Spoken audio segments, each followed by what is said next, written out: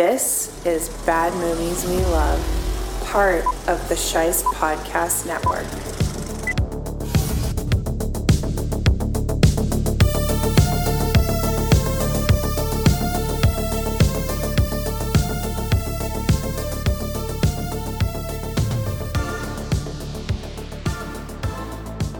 Hello, Bad Movie Lovers. I am your host, Nick Scheist, and I'm back here for another new episode of Bad Movies We Love.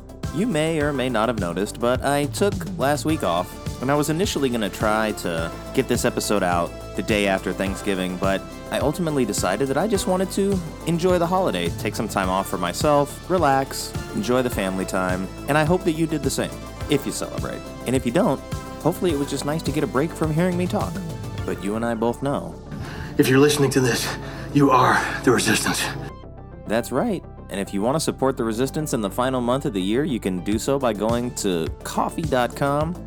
That's ko-fi.com/badmovieswelove. That's where you can become a supporter of the show, like my friend Ben from the Cinema Shit Show.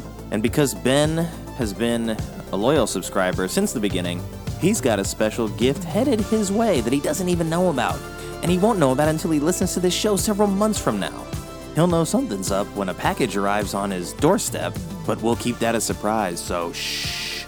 If you're not in a position to donate, that's okay. But you want to help the show in another way, you can do so by subscribing to the show on your favorite podcast platform and by leaving a review and a rating, because I still believe that word of mouth is the best way to help. Now that all the housekeeping is out of the way, we've got a great episode lined up for you today as we turn back the clock to the superhero era of the mid-90s as we dive into Mike Binder's Blankman from 1994.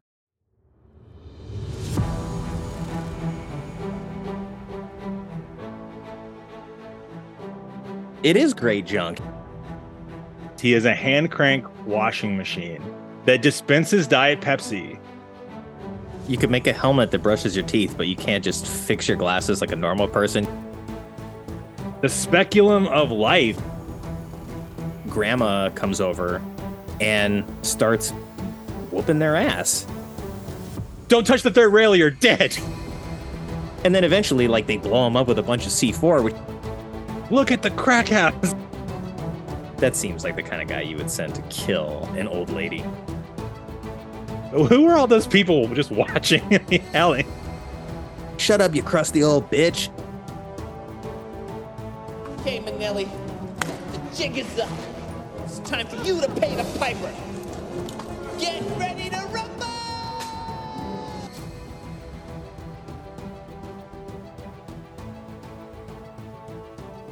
Welcome back, Scott. Good to see you again.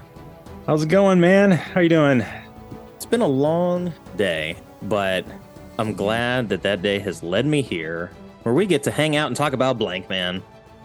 This is one that I considered bringing to Film Club for September. So this is going to be like an honorary September episode.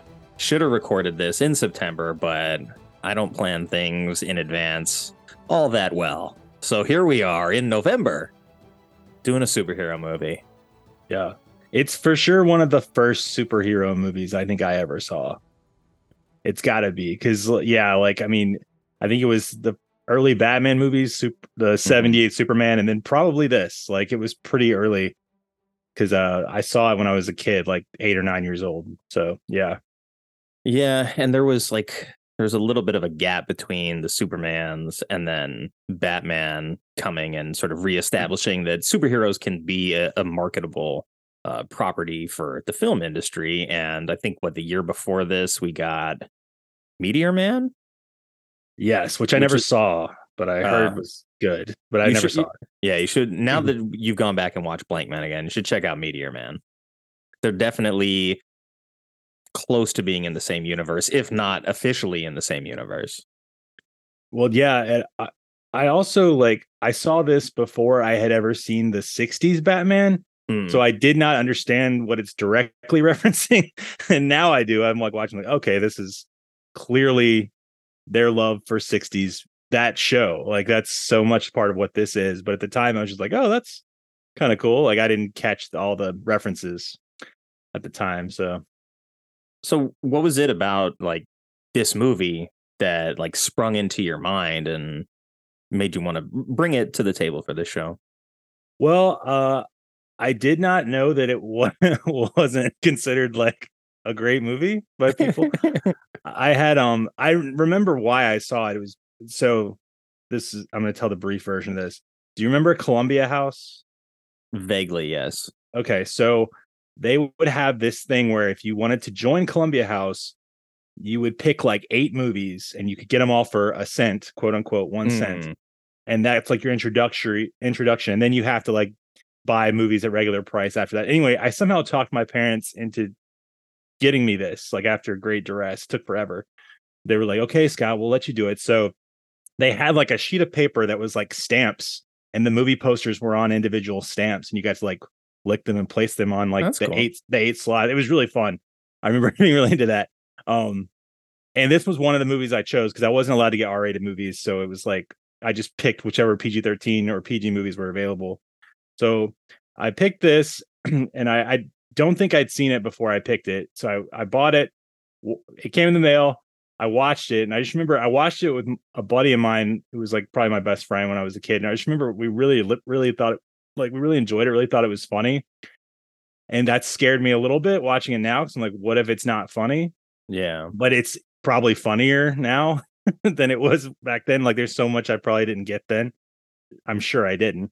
But yeah, I thought it held up great, and I was just surprised that it wasn't considered like high on the list of like great 90s comedies. So when I kind of sensed it wasn't, I was like, well, this would be a good one to pick for this because this is, for the record, not a bad movie.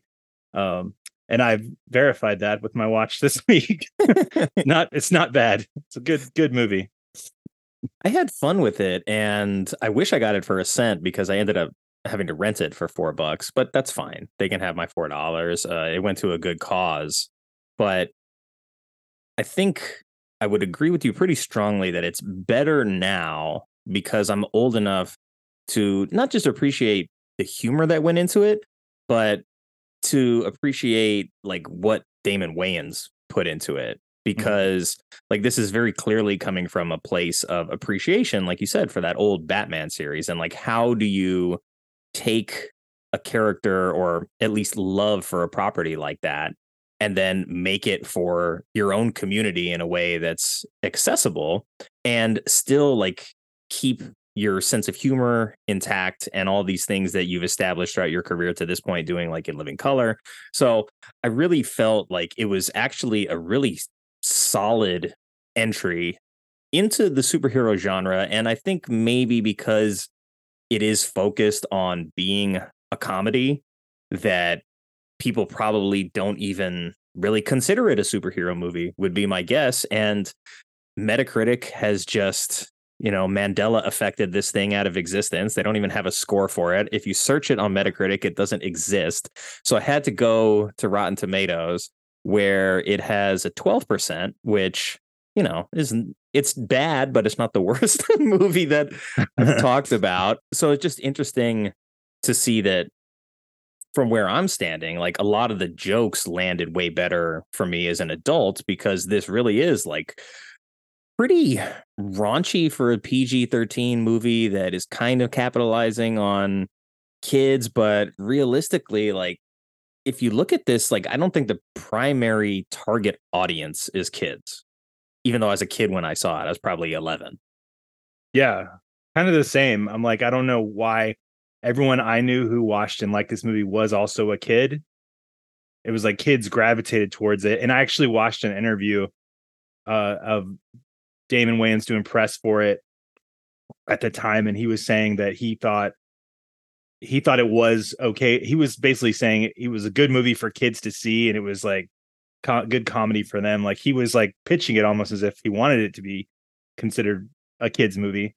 So that was yeah. But when you really think about the jokes in it, like I know there's stuff that I didn't get at the time that I was like, oh, like yeah, certain things, and like yeah, it is raunchy at times, and it's yeah, I don't know, I'm not sure why it skews toward children so much, but it seems like that was my experience too. Was like it was me and my friend's movie, and my dad didn't know about it. So yeah. Yeah, because I mean, we're introduced to a couple of kids, which is the young versions of Daryl and Kevin, I want to say their names are. Yeah. And so at that point, it's like, okay, this is a kids movie. You got two kids that grew up watching like Batman. They like to act it out. They sort of believe that this is possible.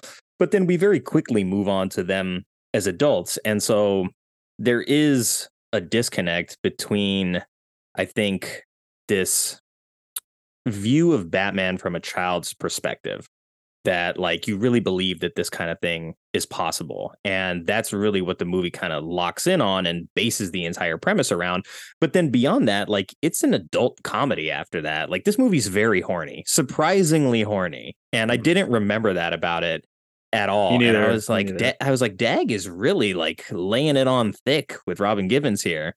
And so to me, it seems like this ended up being sort of marketed incorrectly, more because the success of Batman is like you have kids watching that. So if you're going to make a superhero movie in the early 90s, you're not making a rated R superhero movie, because then really nobody's going to watch it. So at least like they were able to get this made, get it released.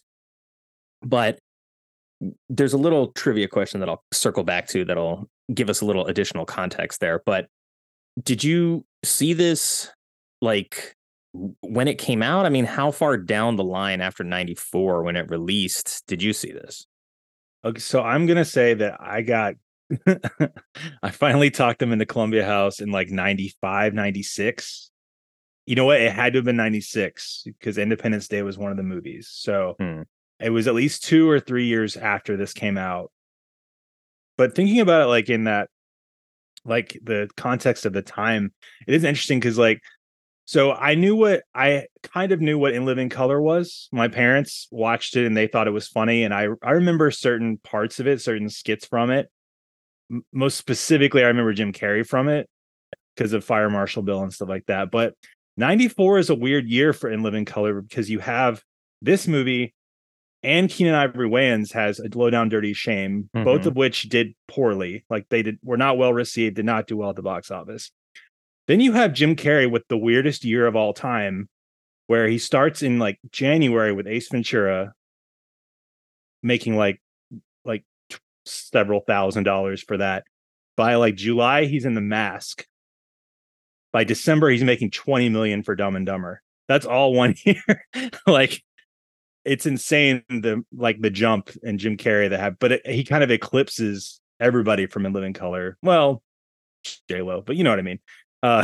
In terms of the comedians, it is interesting like how like that show just there was a lot of movies that came out of that show this year, but like I feel like these kind of got overlooked. I haven't seen A Low Down Dirty Shame, but I like some of Keenan Ivory Wayans' other movies, so maybe I don't know if it's any good, but this one's certainly good. I only saw it once, and it was probably around the time that I saw Blankman, but I was 10 when this movie came out, and I had been watching In Living Color for a few years at the time, and that was always my preference to SNL. I wasn't an SNL kid growing up, so I was very much on board with like whatever these guys are going to do, like David Alan Grier especially. So to see like this kind of project come out, it wasn't the kind of thing where I was like, oh my God, Batman, right? But it was something where I don't think I went to theaters for it, but when it came out the next year on like cable home video release, I was very much on board with jumping right into it. And I mean, I hadn't seen it since the mid 90s, so I wasn't sure that it was really going to hold up either. But I was pleasantly surprised by how much I actually enjoyed it. So thank you for that. And I guess for the people listening at home or in the car, wherever, if there was, I don't know where people listen to podcasts. I listen to them when I'm walking or driving. But so from your perspective, like what would be the thing why would people say this is a bad movie? Well, I guess now is a good time.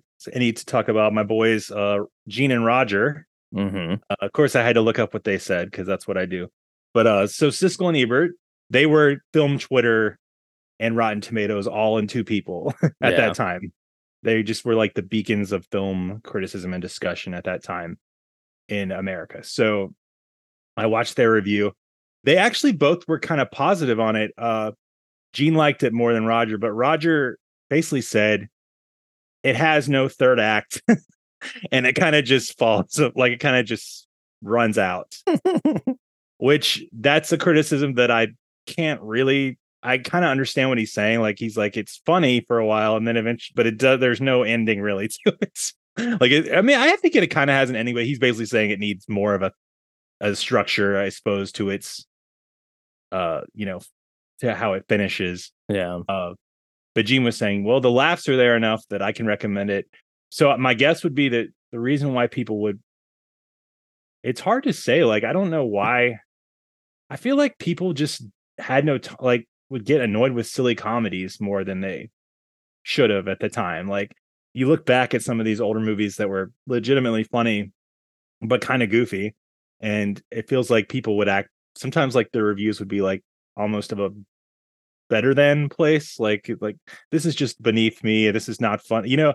And by the time the Farrelly brothers come around, everyone's embracing stupid comedy and like these guys are geniuses. It's like, well, this kind of stuff has been here for, not that this is as bad raunchy as the Farrellys by any stretch, but I feel like maybe it was ahead of its time a little bit, you know, just because these self-referential jokes and stuff just maybe they just didn't land back then. I'm not sure. I mean, it's not the most, you know, rich thematically or like screenplay wise movie. It's not the best written movie ever, but it does what it's supposed to do. Yeah, and I think maybe sort of what you said, it was Ebert that said it doesn't have a third act. So it kind of like backs itself into a corner where it's stuck between like being the comedy that it was, which is a superhero parody, which I think is really rich for a lot of the humor and it works really well for the vast majority of it. And then you get to a certain point where you're like, okay, well, is this a superhero movie now or not? Because like you've got a villain, you've got a finale, like you either need to like get to the next gear and really give us a superhero story or sort of like take that away and just stick to being a comedy at that point.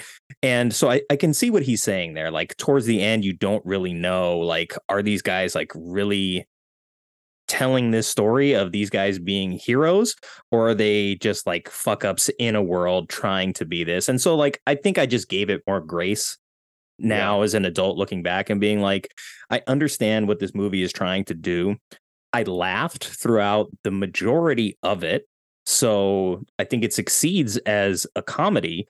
And then as like a superhero product, I was like, this isn't something that's trying to make a Blankman 2 or, you know, they're not trying to franchise this. So it doesn't fall victim to the same burden as other superhero movies as we've become accustomed to them now. Yeah. And it's not obnoxious in that way. And I would also, that's what I'm calling superhero movies now, obnoxious. But it also has a weird thing toward the ending where there is a scene that feels like the ending where all the characters are together and there's some action or suspense going on, but everybody's in one place and you're like, okay, this is the end. Then the movie goes on 20 minutes longer and they all leave that area. So it's like, that was kind of weird. I was like, that seemed like that scene should have been somehow worked where that was the end of the movie. It felt that way to me. It felt like a climax, but then they keep going, and then they keep going to the worst possible crime ever, which is what happens to J5. But anyway, that's so sad. I was shocked at how sad I was at J5. I was really upset by J5. Self-sacrifice though. I was like, oh my, I wrote down in my notes, I was like, oh, poor J5. Like he really took one for the team here. I just can't the level that they wrote like to create J5 is like, okay, as we discussed, he is a hand crank washing machine that dispenses Diet Pepsi and can hold a ton of explosives somehow to diffuse it. Like, and the diffusing is just blowing up inside of him.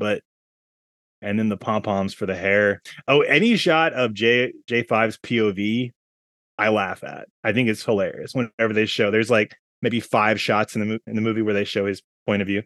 yeah, it's pretty great every time. I remember J5 being in the movie, but when he turned the corner at the beginning and came in, I was like, I think I gasped. I was like, I was so excited to see him. It's been so long.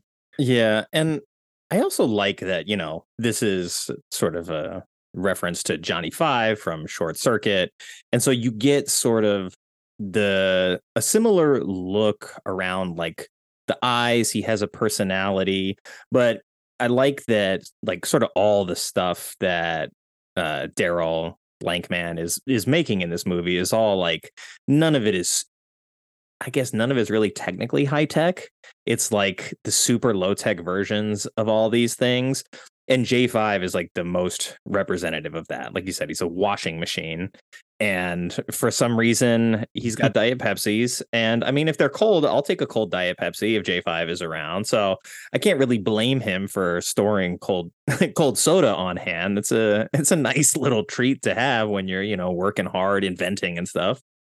Yeah, it's just like I'm trying to think of spatially where those would go, but where they're coming out of, how they got in there and where they go with the explosives also.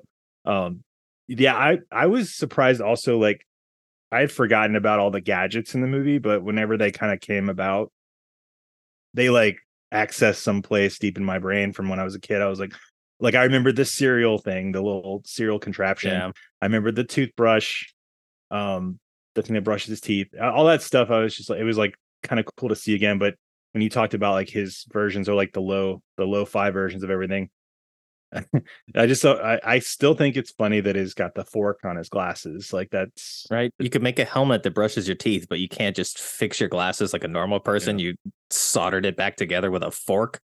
And the kid versions of them, they've got the same tape in the middle. By the way, whoever cast those kids was perfect. Like those kids look so much like them, like Damon Wayans and David Alan Grier. That was great casting for those kids. But anyway, the kid version of Daryl still had the little tape in between his eyes on the glasses, and he may have had the fork. I did not notice if he had the fork. Not sure. Well, there's a good reason that those kids were well cast, because that is Michael Wayans and Damon Wayans Jr. Oh, Damon Wayans Jr. Okay. Yeah. Nice. So I know when I saw him as a kid too, I was like, oh, he looks super familiar. And then now as I see his adult face, I'm like, oh yeah, okay, that's totally him. I get it. But yeah, those are his real sons playing the young versions of them. So nice little bonus trivia early. But I think now's a good time to look at the trailer, because I don't remember anything about this trailer, really. I did not watch this. I'm excited to see it. Before we get to that trailer, it's time for a quick word from our sponsor.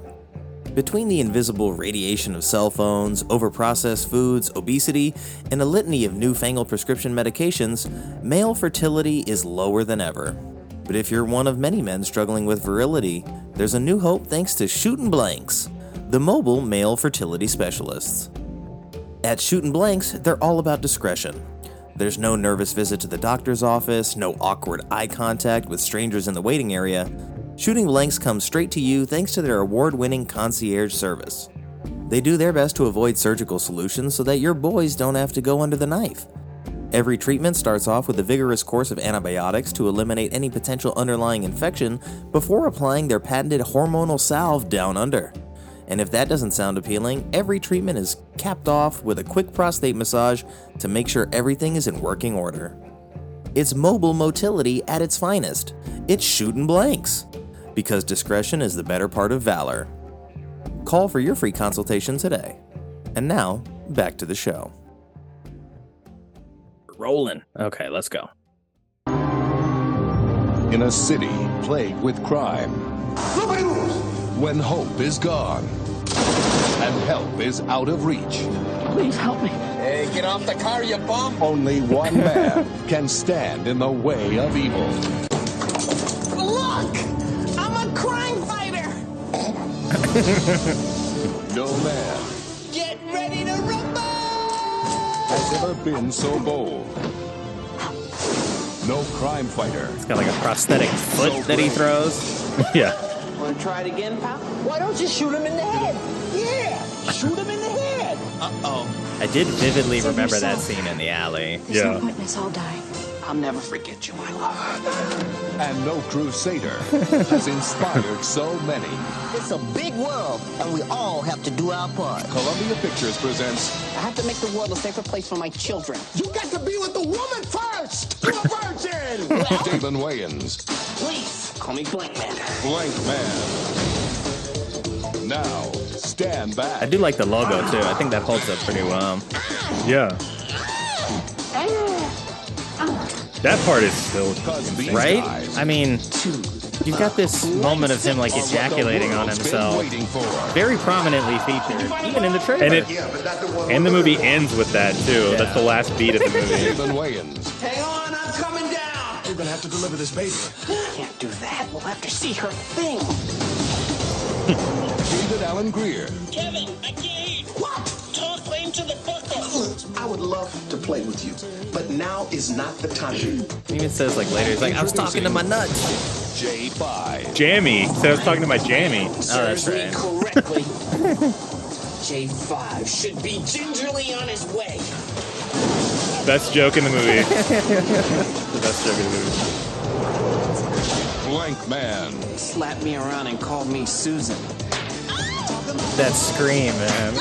Yeah. I warned you, Susan! And he calls him Susan. They end with that too. Wow. Uh, Wow. That's a good trailer. It is. I mean, it really gives you like everything that the movie's about. So And it actually doesn't spoil all the jokes. Like there's good jokes in there, but there's a lot of other good jokes too. yeah, I feel like it's really much more rich in the comedy than we get there. That basically tells us like, hey, it's a physical comedy. He's going to be kind of dorky or whatever. But there is a lot between the two of them as I think they're brothers. Are they cousins? They're brothers, right? I think. Yeah. But it was weird to, I had to also reference an interview with Damon Wayans to find out how old they were supposed to be. I couldn't get a handle on their ages. I was like, just their conversations and him saying like, you have to be with a woman to make the world a better place for your children.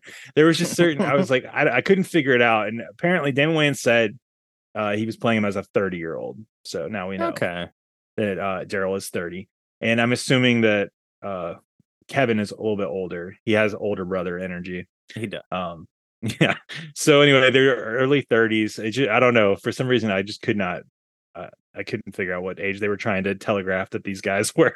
But that's because it's not really in reality at all. So it's just kind of on that heightened level. The whole movie sort of is. So Yeah, I think the idea was to sort of present them as adults that are probably too old to be living with grandma and yeah. having fantasies about being crime fighters. So in that way, I was like, okay, like I don't know how old they are, but this guy's like working at Heart Edition, like he's trying to climb his way up in the news business. So I'm like, he's probably at least in his like late 20s at that point. So I mean, like being 30 makes sense at least, and I think it actually sort of makes Daryl's character a little bit more refined, if that makes sense. Like if he's too young, it's like he hasn't detached yet. So it's like he's at a place at 30 years old where it's like, look, you haven't even fixed your glasses, but you're busy inventing all this other stuff, having fantasies about going out in the world. And, you know, you accidentally created this bulletproof material for your costume, that kind of stuff. So they establish that he's smart, but they also go out of their way to establish that he has like no relationship with the opposite sex. And it's kind of interesting to see that they brought in Robin Givens because it felt like her and Dag actually had like good chemistry opposite one another, even though like David Allen Greer is mostly being like pretty forward the whole time. Just like, hey, let me get your number. Let's go out. Let's, you know, this, that. Like he's constantly on her trying to like get a date. And so to see that it's actually Daryl who ends up getting the date in that situation, she falls in love with him and etc. I mean, okay, a lot of that stuff is all like cliche, but I just felt like the chemistry between Dag and Robin Givens was really good. And then to sort of play that against the idea of like, oh, well, my brother is now the one who's getting the attention, but to not have that be this source of conflict between them, like, especially in the character models, like, because they're skewing a little bit younger, you could have easily gone through like, oh, Dag is jealous and he's gonna like do something to backstab David or Daryl at this point. So I'm glad that they didn't do that and they kept it in this place of like he's a little bit jealous, but he's also still like celebrating his brother's wins. So I like that about it. Yeah, he's like incredulous that it's happening, but he's not mean about it. Yeah, he's sort of like I see. That's funny that I was thinking the chemistry with like Robin Givens and David Unger was kind of like she just friend zones him so hard, Yeah, so early, and it doesn't help the talking to his quote unquote jammy scene. I wasn't talking to my jammy. That's just I don't know why it's funny, but it is.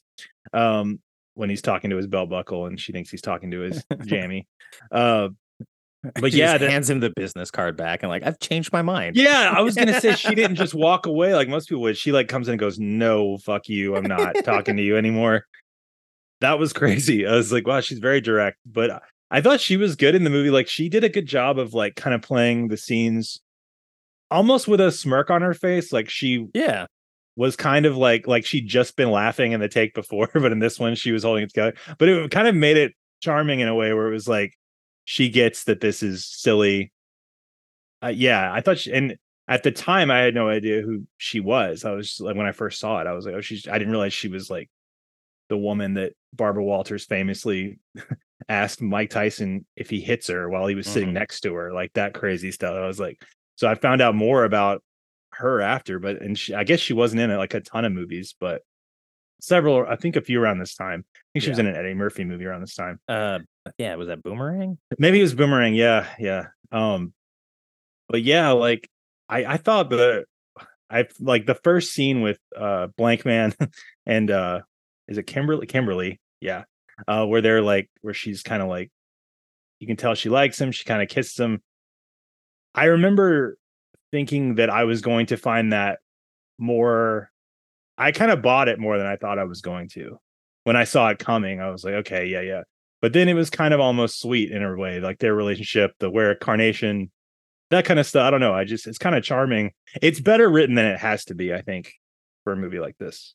Oh, absolutely. And like I found myself asking, like, is she really going to be into this guy? And then that's sort of like the inside joke, right? And I like that you mentioned like the way that she sort of portrays this character. She's got this look on her face, like she's in on the joke the whole time, like well before these other characters are brought up to speed, like primarily Daryl and Kevin. Like she's already one step ahead of them. She's like, I know you're a goofball and I know you're into me and I'll let you still be flirtatious, but this is just never going to happen.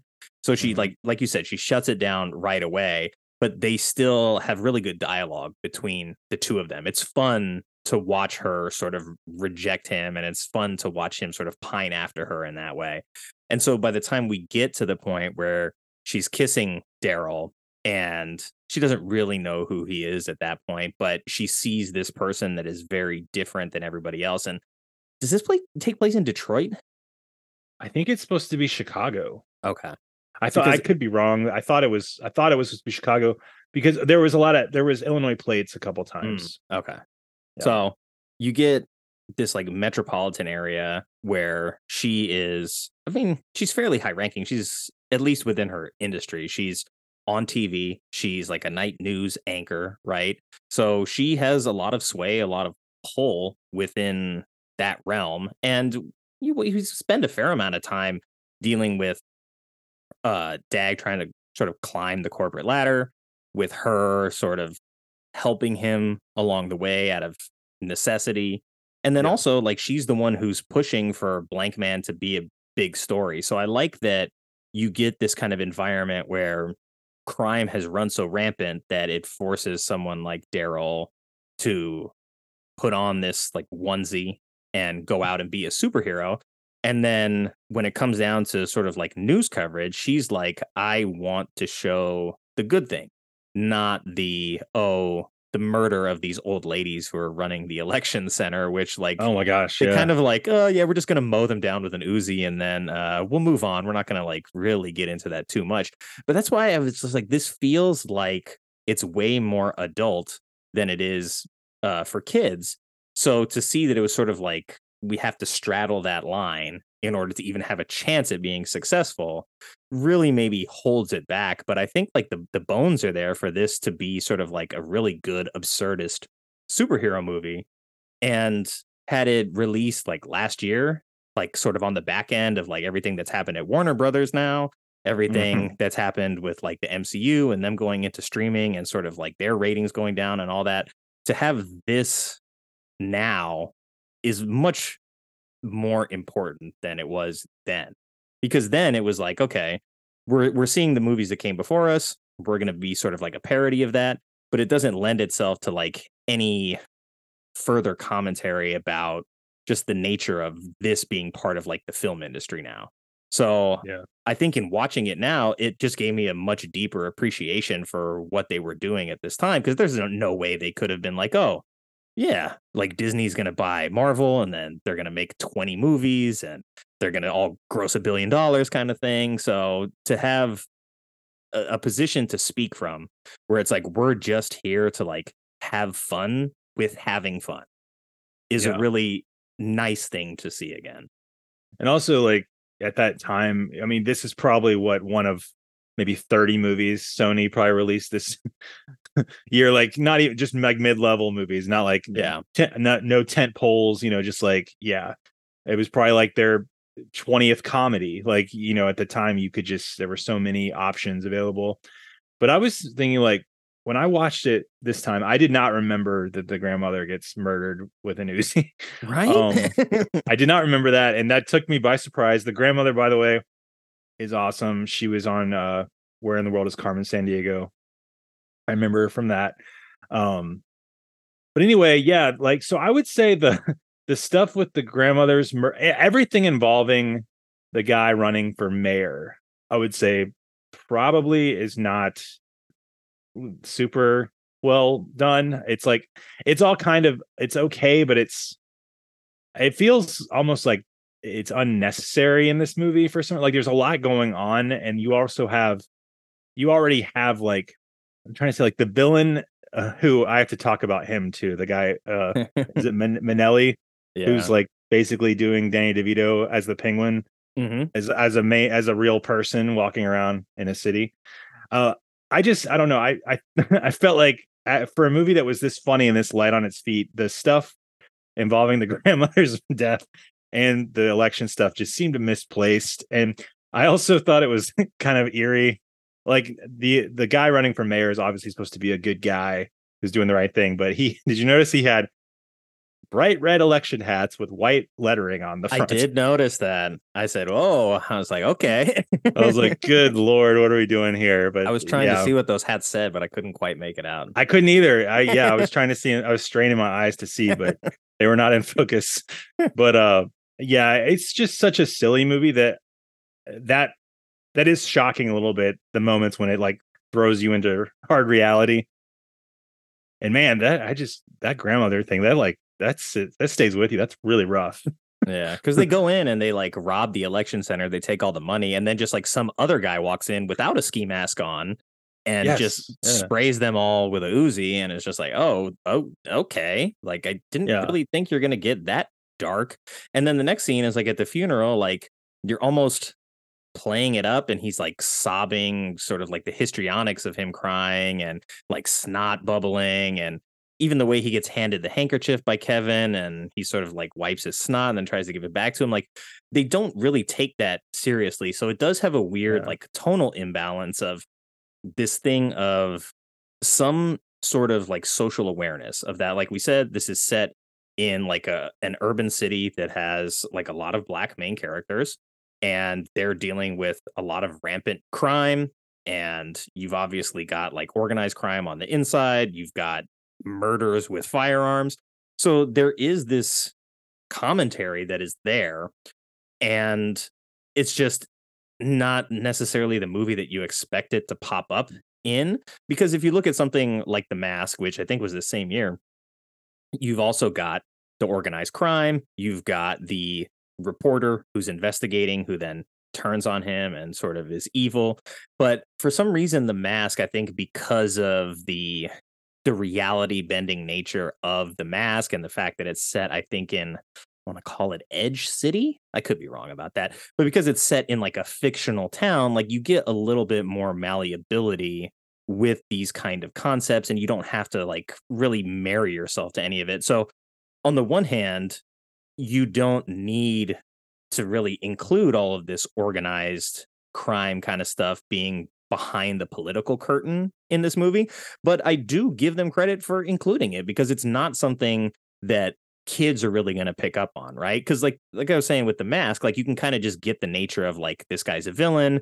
There's an even worse villain, and like there's bad guys that do bad stuff, and then there's like regular people that suffer, and you could have kind of left it at that here, but they really made an effort to give us a mayoral candidate who is fighting against corruption, and they make that very specific because they try and buy him off several times, and he says no. And then eventually, like, they blow him up with a bunch of C4, which I was like, oh, wow. They just let him another die. moment that sticks out like a sore thumb in this movie when they blow up the mayor. Yeah. And he's like, I'm just such a righteous man that, you know what? Save yourselves. He's like, there's time. You did what you could. Right? You did what you could. Yeah. But there's still a minute left on the clock. You don't want us to work on this? Like, no, get out of here. Get out. Well, and yeah, I do understand that, like, I think it is good in a way that they, like, it does set up the need for Blankman. Yeah. Because the police aren't doing anything because they haven't gotten paid. You kind of have to set up why crime is that one shot of that car just running down the street with the boot on their car made me laugh too. Yeah, just sparks everywhere. Right before he's like, look at the crack house. He's like about to run in. Yeah, like just showing all the crime.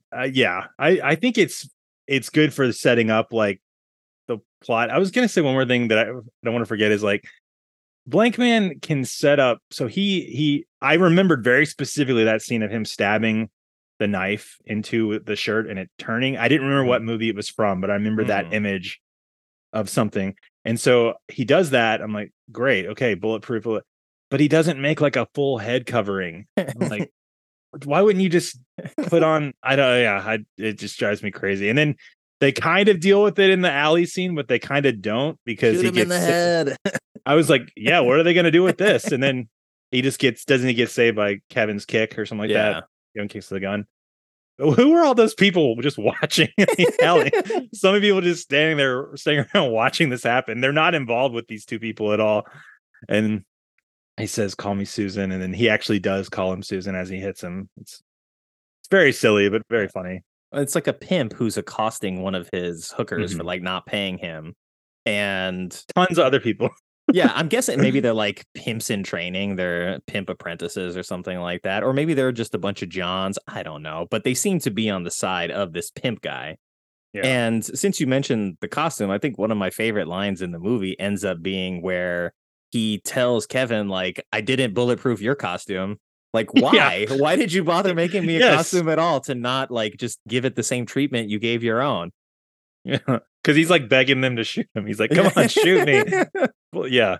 Why? Yeah, I don't know. It was poor Kevin. Yeah, I do like the delivery of that line in that moment, though, because it's like Blankman is in the process of action and he doesn't have time to like even protect Kevin. He's just like warning him, like, nope, don't mess with that. I didn't have time to bulletproof your costume. So don't get too aggressive here.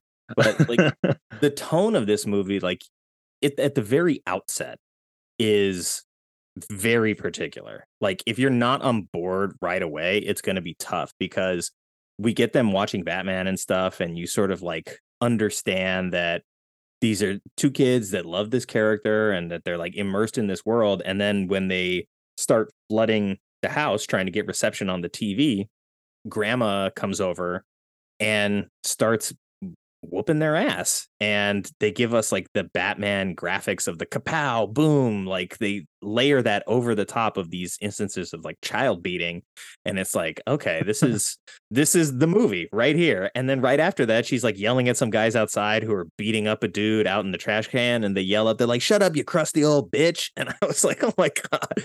I was like, okay, so there's no tolerance for like an old woman. This woman has no tolerance for her like kids flooding the house, and you just have to go full bore right away. I mean, she's teasing Dag about like being really quick in bed. Like Yeah.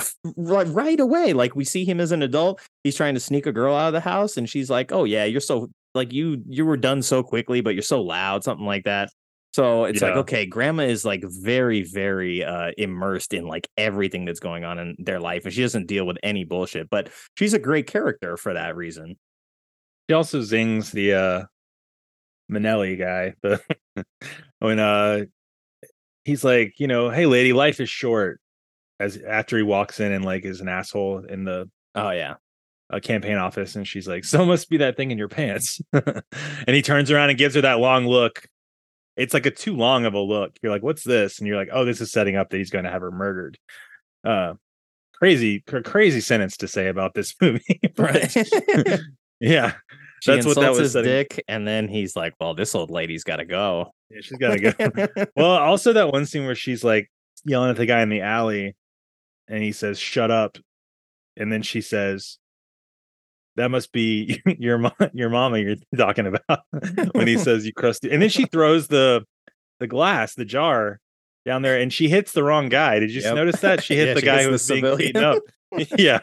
It was just like a little, like a very small thing, but it was just funny. I was, have you ever seen any of the other movies that this guy, Mike Binder, made? That directed it? I don't know. Let me take I've a only look. seen two. He may have made more, but he made a movie called Indian Summer that came out the year before this. That was another one I just remember from childhood because it was just, I feel like I saw every movie that was PG-13 because I wasn't allowed to see R-rated movies. So it was way too over. Like it's about like a group of 30-year-olds who go back to their camp that they were Hmm. at when they were like 20 years ago and spend a weekend. It's got a good cast like Diane Lane and Bill Paxton and Kevin Pollak. Much people are in it, but it's pretty good. Like a pretty good. It's not like this. It's more almost like The Big Chill if it were like a comedy, like or more of a comedy. It's very uh character based and like realistic and yeah, and kind of sweet in a way. Like this movie is so different in the way it does its comedy that I thought it was kind of an interesting pivot to change to this. Although this is written by Damon Wayans and somebody else. But so it's obviously their baby. But Yeah. and then he made a movie in like 2002 or so called The Upside of Anger, which is sad. Hmm. Like Joan Allen, and she's a widow and she's an alcoholic. And it's just, I remember it being like really kind of a downer. So he just has like a strangely varied career of these movies. Some have hints of comedy, but some are like kind of weirdly dark. And maybe because of his darkness, he was the one who leaned into the murders in this movie. Right. Who knows? I've heard about the Upside of Anger. I know the name and Indian Summer and Rain Over Me, but I haven't seen any of them. I have not seen Rain Over Me, but is that Adam Sandler? I remember the previews Mm, for it. I think that's 2007. is it Sandler and Cheadle? Am I Yeah, thinking of the right and movie? Okay, Jada. okay. Oh no, maybe He, I have seen this one. I think he's like a homeless man. Yeah. Yeah. Mike Binder is also in the movie, by the way. I don't know if you knew that. He plays the therapist. That's In right. Yeah. yeah. Hmm. I mean, it's good to see like, hey, some mental health portrayal, at least like on screen at that time in the 90s. It was kind of Yeah. like frowned upon, and they have fun with it and that. But The Rorschach test. That's like all right. they could do back in the time. I think they were like, yeah. What images are you seeing on these Yeah. ink blot tests? It's like concepts weren't familiar enough for the audience to know anything other than kind of like the basics. So it's like, all right, well, you show them an image. I mean, it was in Batman too, I think. It was Yeah. one. When did that one come out? The Val Kilmer one. He sees Nicole Kidman as a shrink in that movie. 95. Yeah, so the Yeah, year 95. after this, they're using Mhm. basically the same exact technique to be like, oh, well, you're seeing a therapist. Well, obviously, you're doing ink blot tests. And I mean, I've been in therapy a few times and I've never done a Rorschach test. So Yeah. just the easiest, most digestible way to be like, oh, you're having therapy right now and you've got some demons. So let's see what you see. Right.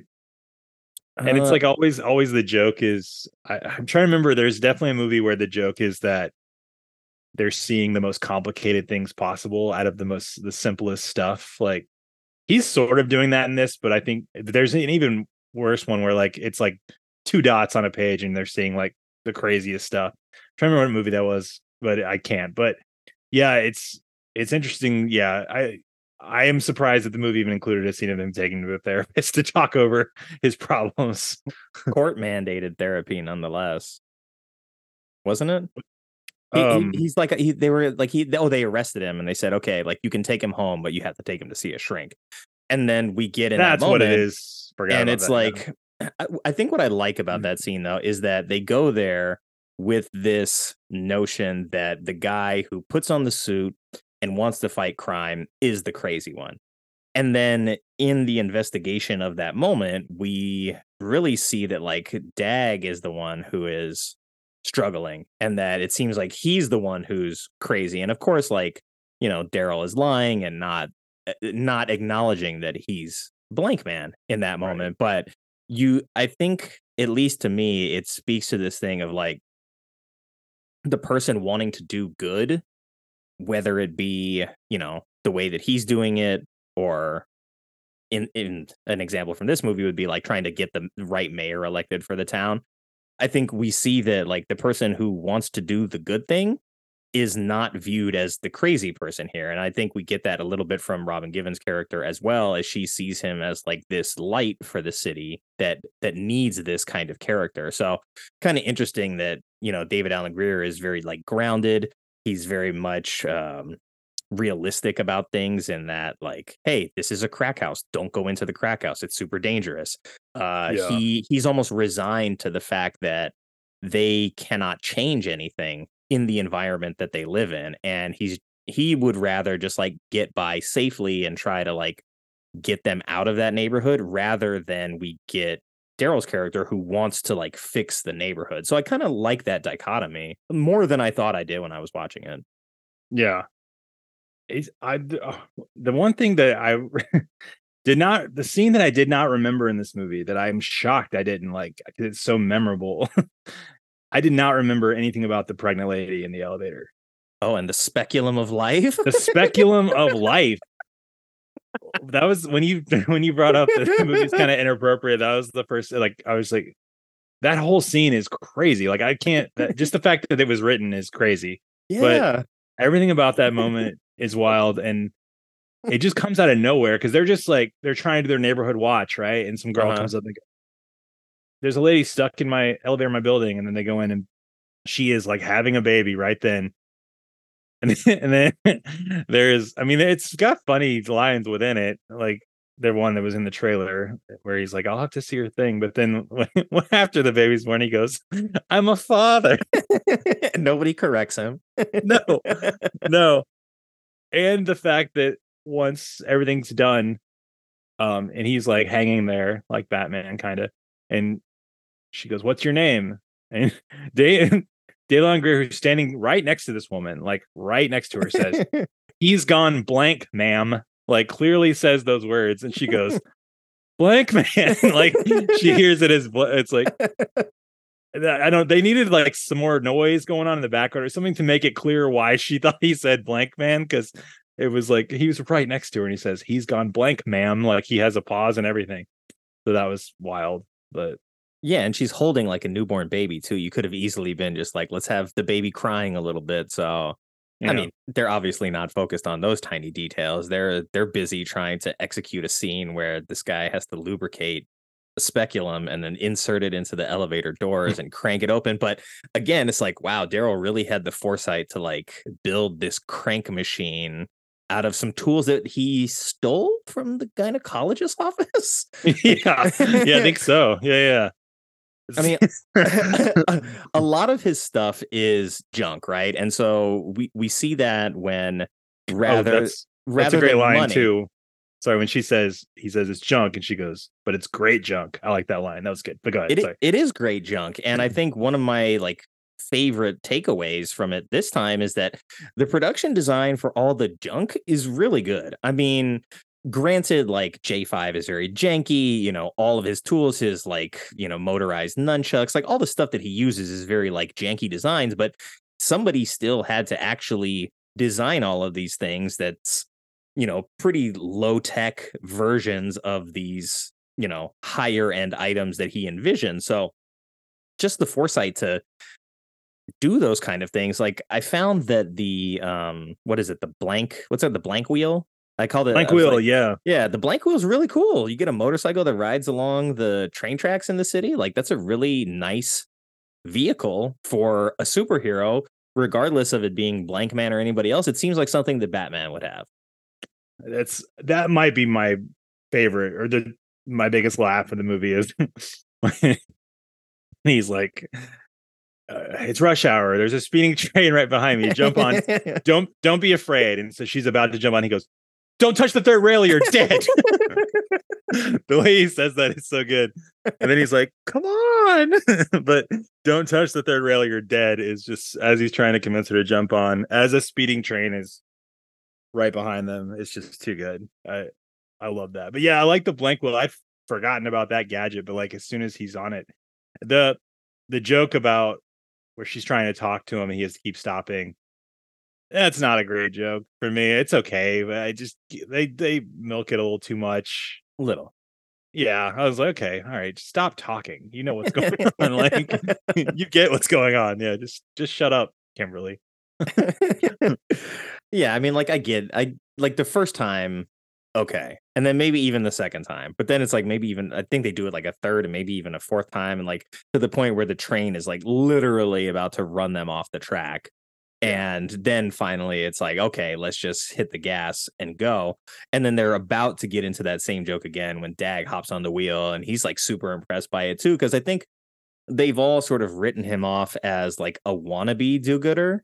And so to be in a position where they actually like see his potential and recognize it is something that I think is actually really rewarding in this movie because you are faced with this world that doesn't believe that like a person like this can exist, let alone make a difference.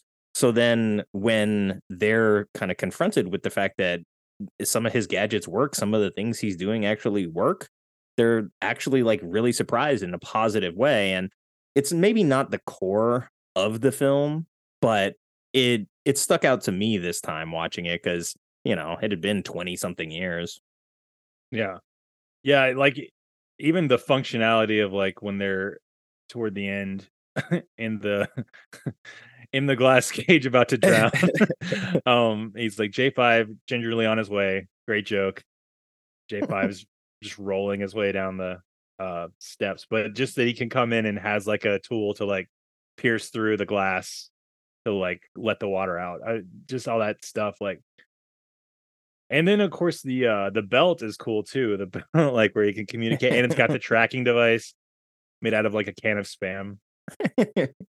Yeah, the gadget stuff all works really well. It's all really funny and it's all kind of like it makes you nostalgic for you just don't see stuff like that. I feel like anymore in movies like that kind of I don't even know if it's creativity. It's just like a level of like I don't even know what you would say, but like it feels 80s to me. It feels like a remnant of the 80s, like a weird science back to the Yeah. future type. Yeah, I just think that they just completely phased out eventually in the 90s, I would say. That kind of gadgetry that is fun to experience again. Yeah, and we went to the Back to the Future, what was it, like 40th, 35th anniversary, something like that. Back to the Future Day. They showed it in theaters, and it's like you see that, like, I mean, the DeLorean was basically like a junk car when Mhm. that movie was made, and then he turns it into a time machine. So it was this sort of like repurposing of trash into treasure that just doesn't seem to exist in the same way. We got more fascinated with like the James Bonds of like, ooh, like he's gonna shoot rockets out of his headlights and his watch has got a garrote in it and he's gonna strangle somebody or it's got a laser beam shooting out of it. So we like all those gadgets are really cool too, but in this we get to see like literally he's, turning garbage into like functional weaponry. And I think there is something to be said for that in the character design at the very least, because it's one thing to sort of show us the application of the tool, but they took the time to be like, here is the item, here's an explanation of what it is, what it does, and it just sort of like foreshadows later in the film like why these things are going to be important. And I like that it took the time to do that here. Yeah. Yeah, it's like what was the one I forgot about was at the beginning when he's working in the shop and the is it the flycatcher? What Yeah. was that? Yeah, yeah, yeah. And he's like, you have to watch out or it'll try to chase you around. And he ends up breaking everything in the lab. But that's what gets him like on the track with the bulletproof, I believe, when he Hmm. spills that stuff. Yeah. So it all kind of ties in. I was curious if you so I kind of touched on this a minute ago, but talking about Minelli, played by an actor named John Polito, Hmm. everything about his performance to me, like everything, body language, the way he slowly raises up from the ground, like Yep. it's all Danny DeVito as the penguin, just without the costume. Even Yep. at the end when he rolls him into the paddy wagon, like the way he's like legs kick when he goes like when he goes in backwards, like it's so penguin-esque. I just was like, I mean, I understand that I okay, so if it's based on the old Batman, I understand basing a character sort of like that penguin, but that penguin is very different from Dan DeVito's actual penguin character. I feel like that's what that guy was leaning on for inspiration. I may be the only person who thought that, but I was wondering if you had any if you got any parallels there Oh no, between he definitely is the penguin. Like it felt so in this penguin. world where Daryl is Batman and Kevin is Robin, this guy, Michael the Suit Manelli, Mhm. is certainly the penguin. And Yeah. honestly, like I was super jealous. I was like, his vest and tie combos are fantastic.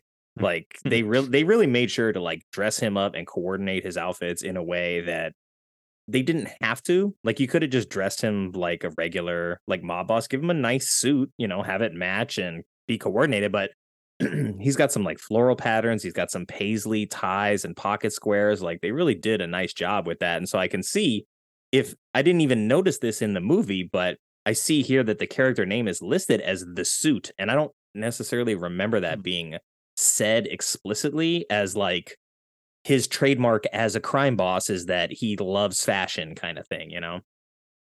I'm trying to remember for some reason I feel like I can remember in the Daryl cadence saying like the suit, but I don't know if I'm making that up myself. But yeah, like I mean, his fashion was on point. You're right about that. He's just like, I don't know, like his henchmen too, or like the guy who came in and shot the ladies up. Like that man looks so familiar to me. I need to look up that guy because I feel like he had to have been in like a Seagal movie or something like that. Like he just has that face. He's like one of those guys, one of those villains from all the late 80s, early 90s movies, I feel like. So I need to look him up. Was it was it Mr. Crud or was it Tony the Match? Let me look. I gotta see. Now I have to see. I Let's mean, see. those are good henchman names though, I gotta say.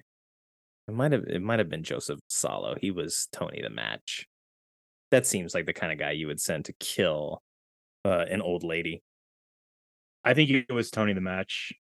Yeah, like I just all these character actors from back in the day, like I miss that too. Like just seeing like there'd be like a deep bench of actors and they're all people you would see like the guy who played Gay Man on the TV, the Greg Kinnear hosted talk show that Right? shows Oh at one my point. god. That guy was in so much stuff. Like he was in I remember he had a part in another movie that I liked that probably qualifies for your show called Clean Slate with Dana Carvey. Mm. Uh a detective movie that's a lot of fun, but some people hate, and I don't think it did very well. Anyway, but yeah, just guys like that, it would show up in so much stuff. That's Kevin West. Yeah, he was in Junior, Gone in 60 Seconds. He was in the I think he's 93 in a Super Mario Brothers movie. house guest. Yeah, Pursuit of Happiness. I mean, that's probably like some highbrow stuff in comparison to a lot of other these He's credits. probably in only movies that qualify for your podcast. No, just kidding. Maybe you'll have a whole month just dedicated to him. To Kevin West. Yeah. But yeah, you mentioned like Greg Kinnear and this like Jerry Springer like show that we've got. This Hmm. is actually Greg Kinnear's feature film debut. Was he on E yet? I wonder if he was doing Talk Yeah, Soup yet. that's a good question. This is 94. I want to say yes. Because it seems Yeah, like he maybe. had that run up until probably like 91 and 96, Yeah. somewhere in that range. But yeah, to see that he like is just kind of like thrown away in the background of this movie, and to think of just like, I mean, we did Mystery Men for September, where Greg Kinnear is a main character in that film. And so to see this, not 4 or 5 years before Mystery Men, and then to see like where his career trajectory ended up, it's kind of crazy to think that he started where we're not even on set with them. We're not in the audience. Like this isn't a scene that takes place inside the studio where this show is happening. This is something Right. that was filmed and put on a TV in the background, but went through the trouble of having like Midget Man, Gay Man. And I was like, I just was laughing. I was like, this segment is nuts. The fact that Yeah. they decided to include this in the movie, first of all, and then put it in the movie the way that they did, just a very, very inspired choice. And Tony Cox as Yeah. yeah. Midget Man. Yeah.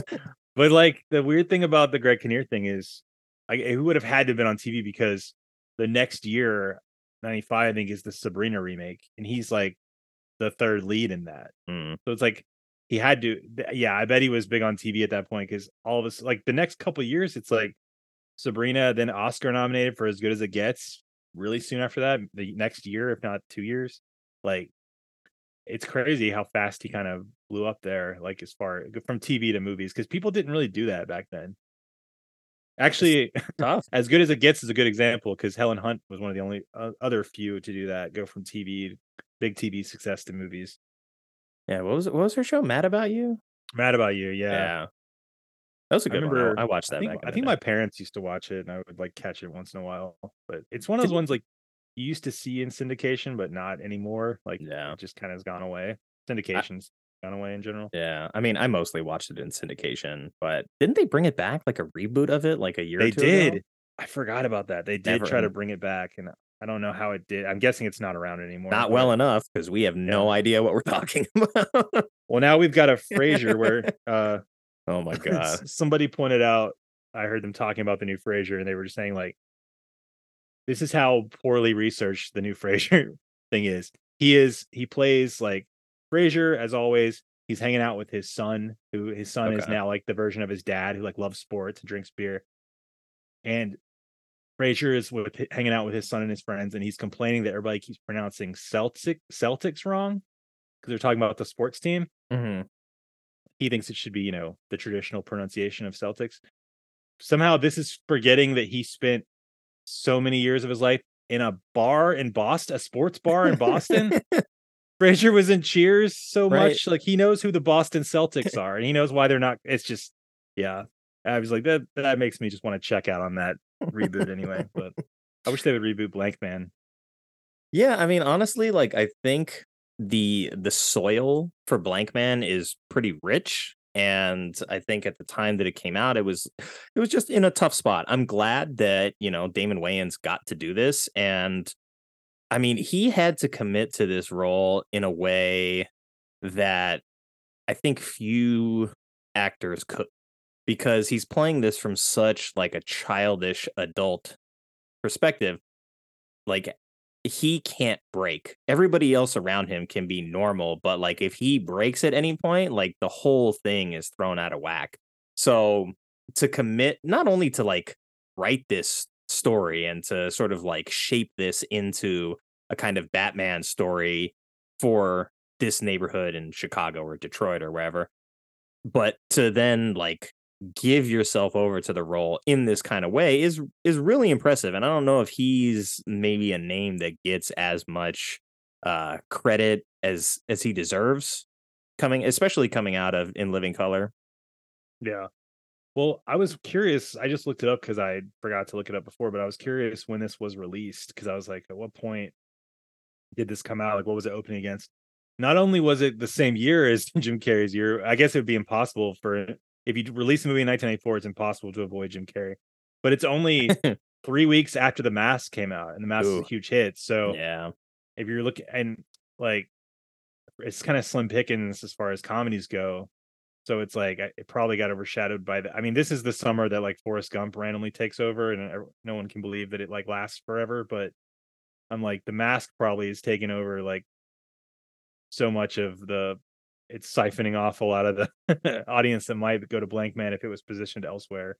But it's just crazy to look through this list of these movies. Like I remember that most of these movies, and you're just like, this doesn't happen anymore. There's It never doesn't. four movies released on one weekend that are all just like happy to make $30 million. Like it's crazy.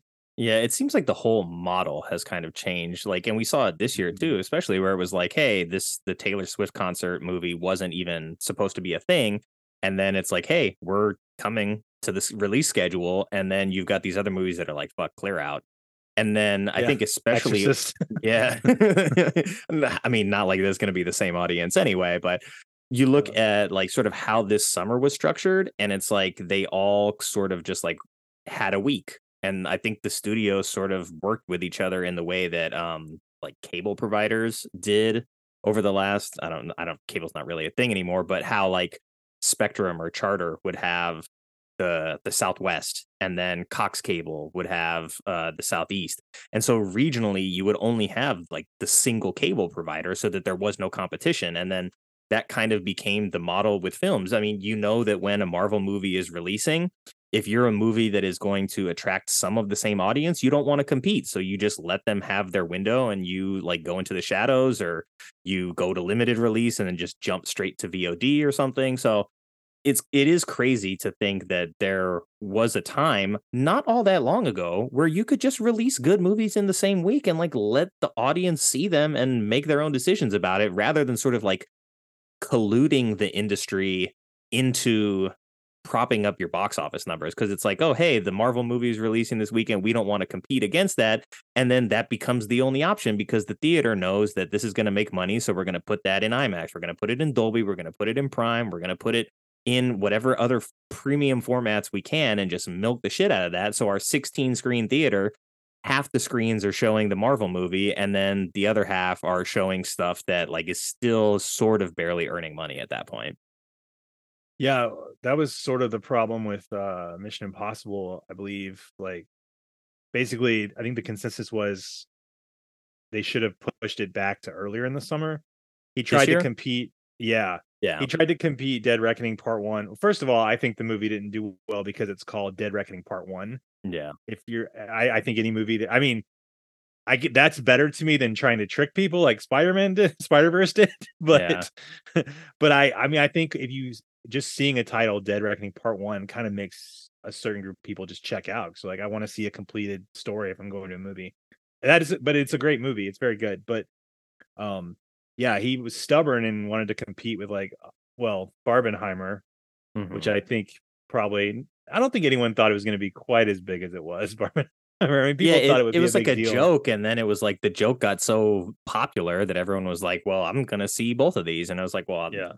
amongst our group of friends in the film club, we generally, see all these things anyway." So it was kind of interesting to see it just like spiral into this big thing. And then yeah, there was the pissing contest with, "You're not going to release my movie in IMAX because Christopher Nolan has sort of bullied you into monopolizing IMAX with Oppenheimer." So I think they did delay it by like 2 weeks, or they bumped it up 2 weeks. I can't remember exactly which. They bumped up Mission Impossible, yeah, a week or 2, but from what I was, like from what I was reading, they were saying, like, it probably would've been better if he had just said, "We'll release it earlier in the summer to give it more time." Because actually, I think it was a week. I wanna say Mission Impossible: The Ring might have come out the week before Barbenheimer, which is wild, and then but I mean, of course, still the numbers you look at when you see that Mission Impossible, quote, unquote, "failed," it did, like, huge numbers, but in comparison to yeah, it's just an annoying model now. Everything's gotta be, like, the biggest movie ever, and like you said, if you want your movie to avoid a Marvel movie or a superhero movie, good luck because 'cause they're out every 2 weeks almost. That's an Yeah. exaggeration, but they're constantly coming out. I mean, now I think they're finally getting to the point where people aren't buying tickets as much. So they're like, "Oh, shit, we're gonna have to do something else because people are getting fatigue of superhero movies, basically." Yeah, I've and had that fatigue my whole life, but except yeah, for and it's Blankman. and it's like I like superhero movies. I still go and see them, but I can also be like, hey, I wish there was more of these other things that I could see as well. Because when I'm really like pimping out my A list and my movie pass, it's like I could be seeing like 15 to 20 movies in theaters a month. And there's been a couple weeks this year where I'm just like, I've seen everything that's actually out at the theater. So what do I do now? Like, I just have credit. I can't really do anything with it. I don't want to see any of these movies a second time. And then the indie theater is like beholden to the big releases too. So they're like, well, we have to, dedicate screens to the big stuff. So they're not really giving me as much variety as I would like either. And I think Yeah. there is room for like all of these things to sort of be able to eat and eat well. I mean, if you look at just total like box office receipts, I don't think there's any slowdown of people going to the movie theaters. Yeah. No, and like, yeah. And well, it's funny that you said that because like I feel like that so much of the year, that feeling you said where you're like, I don't really want to see. I mean, in your case, you've probably seen them already. I have the feeling where I'm like, I don't really want to see these big movies. Like, I feel like I'm wasting money sometimes on like A list. But then it's this time of the year where I feel like I make my money back because they Yeah. start finally releasing the movies. Like, there'll be like 3 movies released at once that'll be like all Oscar contenders, quote unquote. Like movies are Yeah. supposed to be good. So I just like load up on those during this time of the year to feel like I'm not wasting my money. But weirdly enough, the small indie theater here, which doesn't have like a A-list type thing. I mean, you can get a membership, but Mhm. they've been playing Taylor Swift on the weekends too. They had to do it too. I'm not sure how that worked out, but I mean, good for them. They made money, but it's just like um I was surprised to see that they were also opening up Thursday through Sunday to Taylor Swift, which is a fine concert film. I didn't even rate it on Letterboxd. I didn't even know what to star rate it. I was like, I'll give it a heart and say this is good. I liked it, but I don't know how to star rate that concert. I don't know. It's like, yeah, it's just a concert. Yeah, I had a good time. The crowd was lively. Yeah. It felt like a very good concert to film and put on camera because of like SoFi Stadium being a nice venue in general to look at, and it having like the ability to build this big ass stage out and do all these kinds of ideas they wanted to do visually. So like we have tickets to the Pantages, so we see a lot of stage shows in general. So from that perspective, like the production design of their show, I was very impressed, and we saw it in Dolby, so the sound was great and everyone was having a good time. So I had fun. Yeah, it was yeah, I'm just like, I didn't this show came here, my sister saw it in person and she was like I did I mean I like Taylor Swift okay, but I wasn't gonna go to the movie, but she was like she wanted to go and she was like, "You really need to go. This show's great." So I went and yeah, it was enjoyable. I didn't really have the experience of having a rowdy theater, which I don't know if that makes it better or worse. Hmm. The people in my theater were pretty respectful. Everybody just kind of sitting there with their hands in their laps watching. But yeah, I saw it could have been a lot more. I feel like they should have done like they do in LA where they have rowdy screenings of certain movies. Like I Yeah. heard, like they had a rowdy screening when Cats came out, and that would have been fun. I think. Oh yeah, that probably would have been a lot of fun. Yeah, I because still that I is. still haven't seen that. Oh, it's hilarious and terrible, Yeah. but weirdly compelling. I don't know how to explain it. Like I'm very. I didn't really know how to rate that one either. I was like, I know this is bad, but I kind of enjoyed it in a weird way. So yeah, I Well, don't know. you've come to the right place for that. I know Sean loves cats as well, so maybe Oh I'll yeah, bring him on for a cats episode at one point in the future. But to Blankman for now. You want to do some trivia on Blankman? sure. Do it. All right. For trivia. Let's see. Hour 15. Okay. All right. Question number 1. Which video game system does J5 have installed for his cartridge updates? Um, I'll say Sega Genesis. Ding ding. Is that right? It is right. I know they I was don't ever totally off. actually like show the system, I don't think, but they show Damon with a cartridge in his hand that he's like uploading new information into J5 to turn him Okay. into the bomb defusal unit or whatever. I was like, this must be in a deleted scene. I was like, I know this wasn't in the movie, but I'm just guessing around the time period. Yeah, there we go. There you go. All right. Question number 2. We talked about Damon Wayans had written the script with J.F. Lawton, but J.F. Lawton had originally written a version of this script as Fartman for which talk radio personality? Howard Stern. That's right. Sorry. 2 for 2. Sorry, I cut you off. I didn't mean to. Oh, it's fine. I I was broke like, I broke the Alex Trebek rule. well, I was like, do I put Fartman in there or not? Because it'd probably be a little slightly trickier question without that, but it's fine. But yes, it was originally worked for Howard Stern. So again, like when we talk about sort of the raunchiness, like the rated R foundation for this film, I think it probably would have been pretty rated R, and some of the raunchy humor that we get in this about like the orgasms and like him hitting on Speculum. Robin Givens. Yeah, the speculum of life. Those kind of things I think were really more for Howard Stern's audience than they were for Damon Wayans' audience, but I liked that they were able to embrace it in a way that sort of like found that happy medium. Question number 3, third and That makes final a question. lot of sense, actually. Right. Like that makes sense why it was this way. Why so many things in this movie are this way. I understand now. Yeah, I kind of want to see a Fartman movie now that exists like in the universe of Blankman, but you Yeah. know, I don't think we're gonna get that. They join forces. But question number 3, it says there are clocks in the Hard Edition office set to different times. One is Chicago, so I guess the movie was Chicago. One is Hoboken, New Jersey, and the third one is what? Oh, okay. So it'd be somewhere on the West Coast. Let's say San Francisco.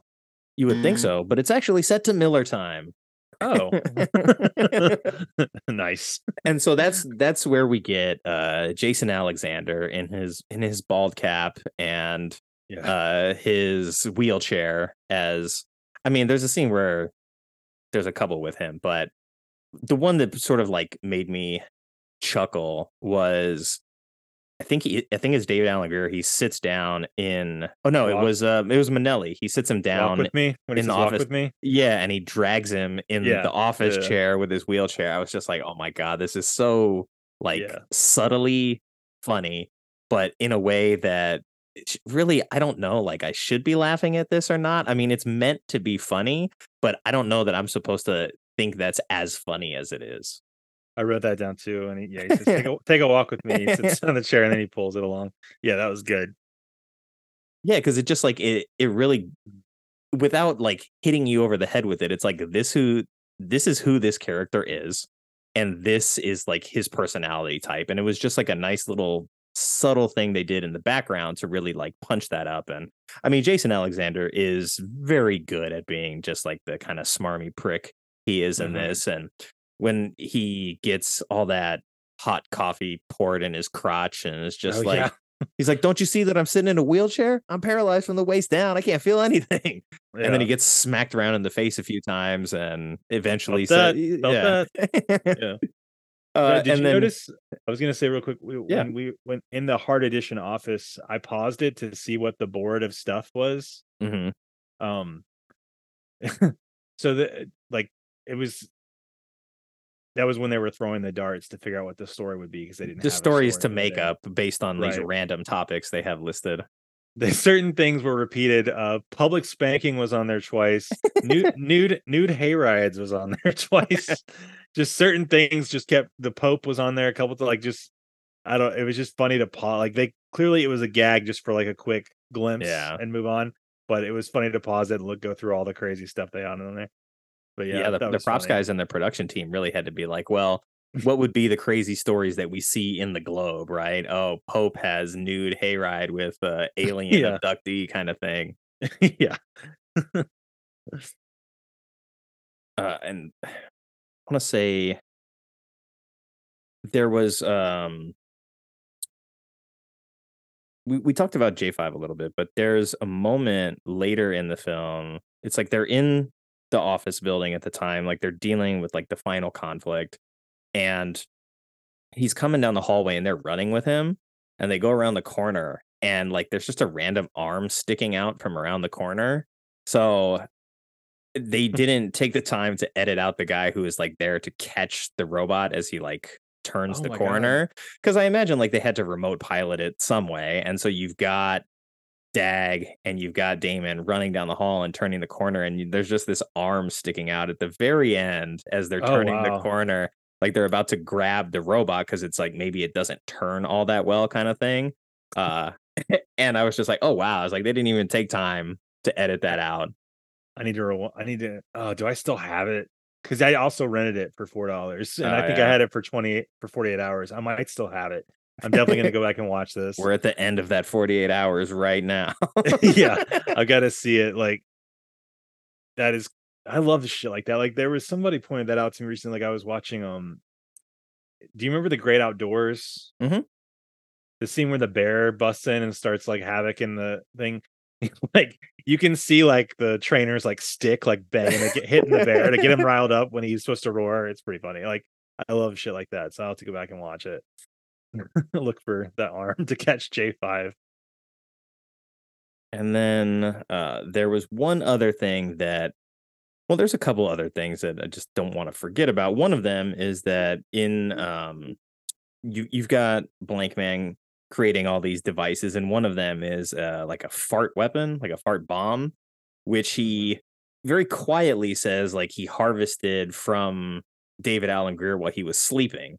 Yeah. And so they don't touch on that, but the idea that he's like sitting in his brother's bedroom, like bottling his farts while he's sleeping, uh, is kind of like sick and demented, but Yeah. I think it also like fits the sort of the very like ground level ingenuity of this character because he's trying to do what he can with what he has, and if this is the thing that he has, then so be it. And I think he weaponizes one of them once. Oh, he throws it into the vault with the Yeah. criminals at the bank robbery, and they're all like choking on it as Yeah. And he he's like, they chase the criminals out so they don't get the money, but then the place blows up anyway. So it's like, I don't know.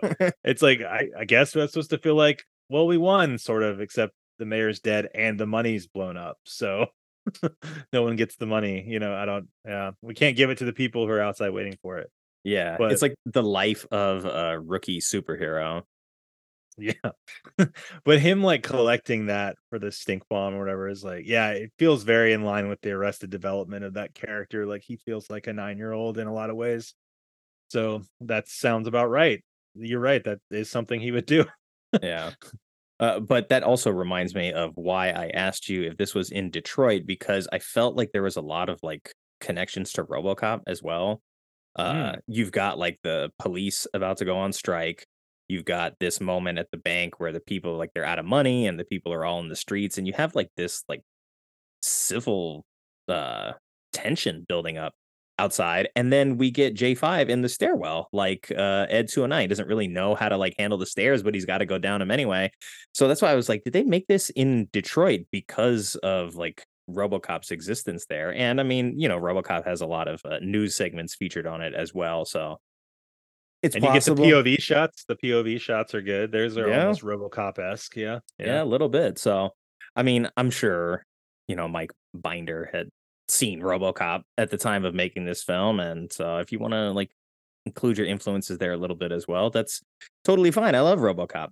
And the other Mhm. thing was the way we get to this moment where Blankman has come back from meeting was it Kimberly Johns at the blank station, and she kissed him, and he ejaculates in his pants, and then he comes home and he's trying to describe what's going on like to his brother, and he says something. It's like, oh, it's probably just like a friendly kiss or something like that, and you're talking about her tongue in his mouth, but the way he described it as he felt like he was laying on a bed of feathers with Q-tips in both ears spinning real fast, and I was Yeah. like, you know what, I do enjoy a good Q-tipping. So I could see why I could see why he enjoys that so much. Been real But I've fast. never heard anyone really like reference the pleasure of Q-tipping in this way. So I definitely wanted to shout out to Damon and Lawton. Whoever put that in the script, I appreciate it. Well, this might be leading us down the wrong direction, but to split hairs for a minute about what's happening to him at the end of the movie and in the scene where they kiss, I think that I thought that was just the sound he makes when he gets an erection because he It's doesn't know. possible. It is I possible. didn't see it as anything was happening. Like I didn't he yeah, there was nothing there as far as my interpretation of yeah, I don't think anything was coming to fruition there. But you saw it as he was actually I mean, It he's was on the happening. ground like convulsing. So whether or not I he's know, but arrived at the station or not, he's on the train. he's on the train. But I thought like they were trying to make the joke of that, like he has been so sheltered, he doesn't even know what like arousal is. So it's like it happens to him. He's like, "What the fuck is this?" So that he's just like, I don't know. But it's interesting. I mean, it can be taken different ways. They don't answer the question. They leave it for us to They don't. determine. And I like that, Kimberly, her character is just like, oh my God, this is so cute. Yeah, she wouldn't be as charmed. She wouldn't be nearly as charmed by it if he was coming in his pants. I don't think. I do not think. True. I don't think she would be laughing about it. I think she'd be like, "What the fuck?"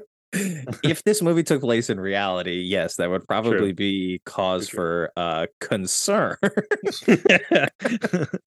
And maybe I just looked at it as like, hey, he's never been with a woman.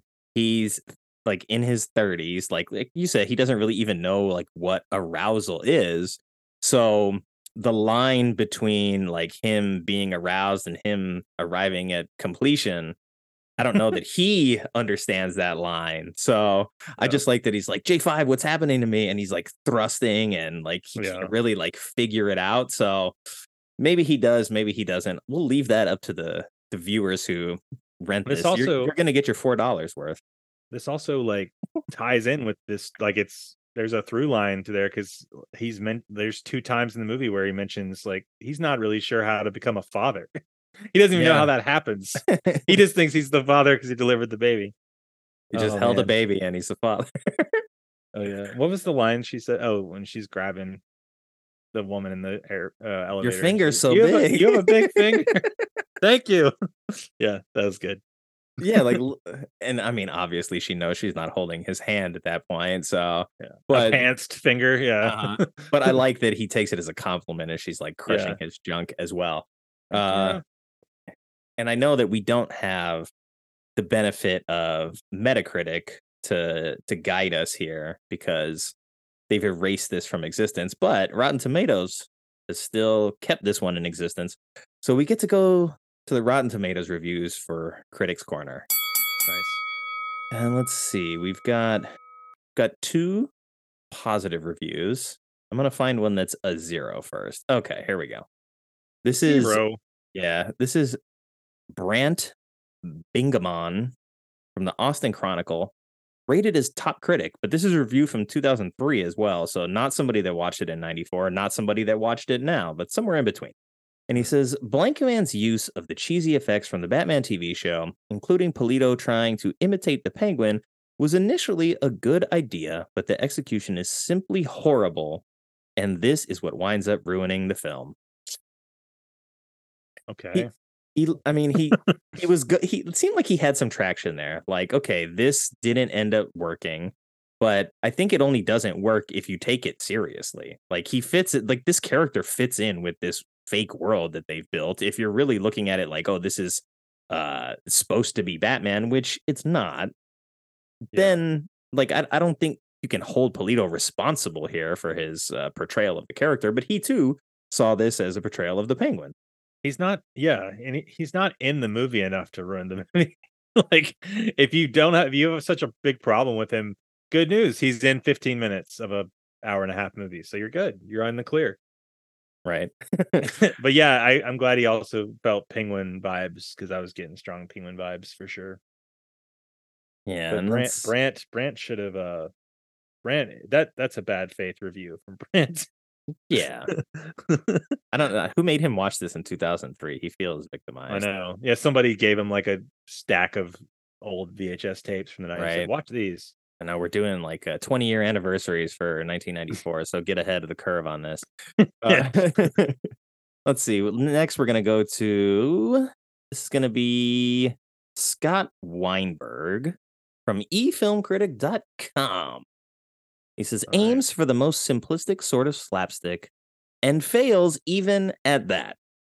And this is also a 2002 review. So another review, well after this movie has released. And I mean, if there's one thing this movie does really well is it embodies its slapstick humor pretty wholeheartedly. It doesn't really pull up. I mean, we've got like the speculum of life. We've got the dick jokes. We've got the the fart canning. We've got all kinds of slapstick, stupid humor in this movie.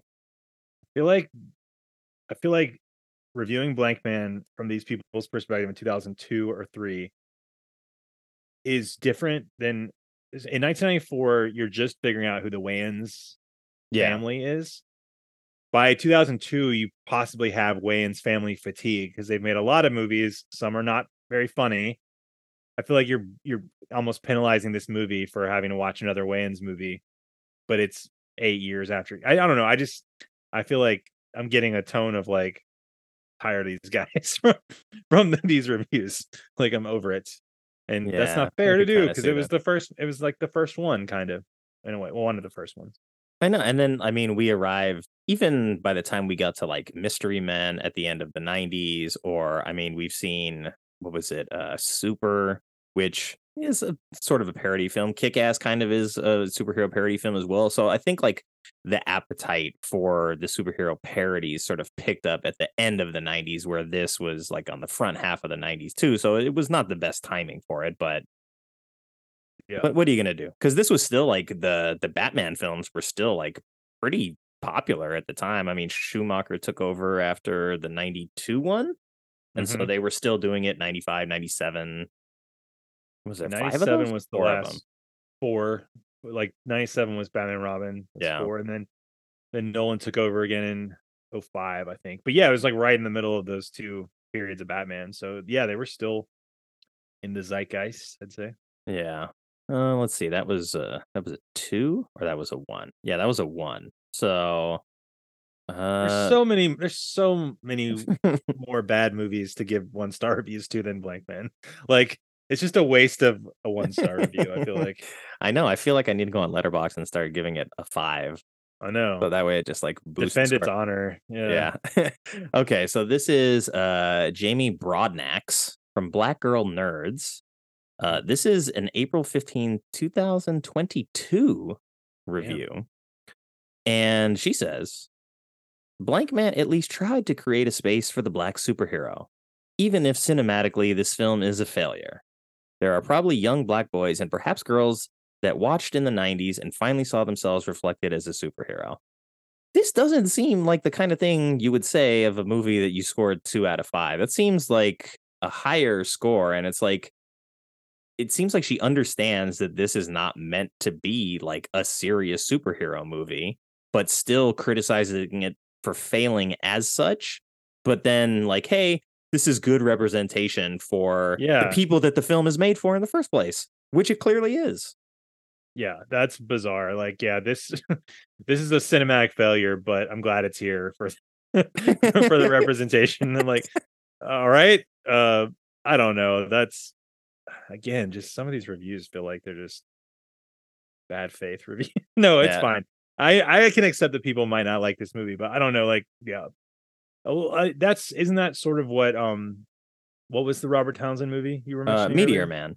That was sort of the similar thing at that, right? It was a superhero movie set in like the African American space, so like it was sort of like that experience that hadn't like between those two movies at that time. Actually, you made me curious. I want to go back and watch Meteor Man because I was that one just missed me. I don't know how. I just it feels like it'd be right in my wheelhouse at that age, but somehow I just Oh. never saw it. I But remember liking it, but I also think it was like slightly more serious in its tone. Like it's still a comedy, but it takes the nature of the superhero thing like a little bit more seriously than we get here, which we have like a script that was reworked obviously for Howard Stern into a vehicle for Damon Wayans. So I mean, you can yeah, see some of that DNA playing out on screen, but I don't think that's the fault of Damon or Dag or many people who gave good performances and had a lot of fun making this movie as well. probably fewer speculum jokes in Meteor Man, right? Yeah, at least one fewer, I would imagine. Yeah, at least one less. Yeah. Okay, we're gonna go to this is Barbara Schulgasser from Common Sense Media. She gave it a 3 out of 5. So the Good for Barbara. first positive we got on the board. It says nerdy inventor fights crime, semicolon, cartoonish violence, comma, cursing. So, I mean, hey, she had fun with it. She doesn't really like give much of a critique at all. And this is from July of 2020 also. So, I mean, I'm glad that she was able to give it a positive score. That's like an MPAA description, like PG-13 for right? cartoonish violence, cursing. Like, okay, It's well done, Barbara. I'm glad you an liked it. uninspired positive review, but it is a positive review nonetheless. So Yeah, thank you, we got to Barbara. take what we can get. And then we'll close it out with Stephen Holden, who is a critic, I know that top name. critic He for was- the New York Times. Yeah. I remember he might have worked for LA Times at one point, but I remember that name from back in the day. He ended up giving it a 3.5 out of 5, so Nice. 7 out of 10 for our 10 scale people. And this is a May 20, 2003 review. So he too had to go back and watch this for some project I'm sure he wasn't thrilled about. Why was everybody watching this in 2002 to 3? I don't understand why everybody watched this so late. Okay, so hold on, before I read that, the ones that are listed here as the critics that actually have reviews, we have 2000, 2000, 2000, 2002, 2002, 2002, 2003, 2003, 2003, 2003, 05, 05, 05, 08, 2020, 2022, and 2022. So obviously, like, Rotten Tomatoes didn't exist, I don't think, when this movie They compiled came them out. all around that time. It must have That's been, what it was. yeah. Okay. Because it's like in 2000, it seems like they started and then started adding all the reviews in there. That makes a lot more sense. Okay, so yeah. it probably is Stephen Holden's review from when it originally came out. It just was added in 2003. Is what I'm going to tell myself. Yeah, we'll just have to accept that as the reasoning here. That's gotta be it. Yeah, but there's no excuse for these 2020 something reviews. I know but they don't have Ebert's review on there, by the way. Before I hear what Stephen had to say, oh, that's crazy because I know he's got one because he's like all of his Sun Times reviews are on the archive or whatever. But anyway, what did Stephen say? Stephen said that Blankman plays it light and silly, but not so broadly that the movie collapses into chaos. Bingo! Look at that. Yeah. You're able to have fun with it. You know that the tone of this movie at the very beginning, like I said, if you're not on board with them like flooding the house and the grandma sort of lecturing them about their sex habits and that kind of stuff, that's all in the first 5 minutes. Like, if you're not on board at that point, then this just isn't going to be the kind of movie for you. And if you go into this like this is a black superhero movie, you're probably going to be disappointed because it's not Black Panther, right? Like, Black Panther is a significantly different entry into the same genre than this is. This is a comedy about a black superhero, not a black superhero film in that same way. Right. That's what that other girl was expecting. That one review. Right. This is so different than Black Panther. I'm shocked. I'm glad it exists, but it's a failure. Yeah. I was also gonna say, like, I just thought of it when you were saying the opening about like the way it starts. It also has a really good animated opening with like the credits and the two of them, Blankman and another guy. Yeah. Like a full like Batman style animated. It looked like Batman. It also looked like when they used to do the ambiguously gay duo on SNL.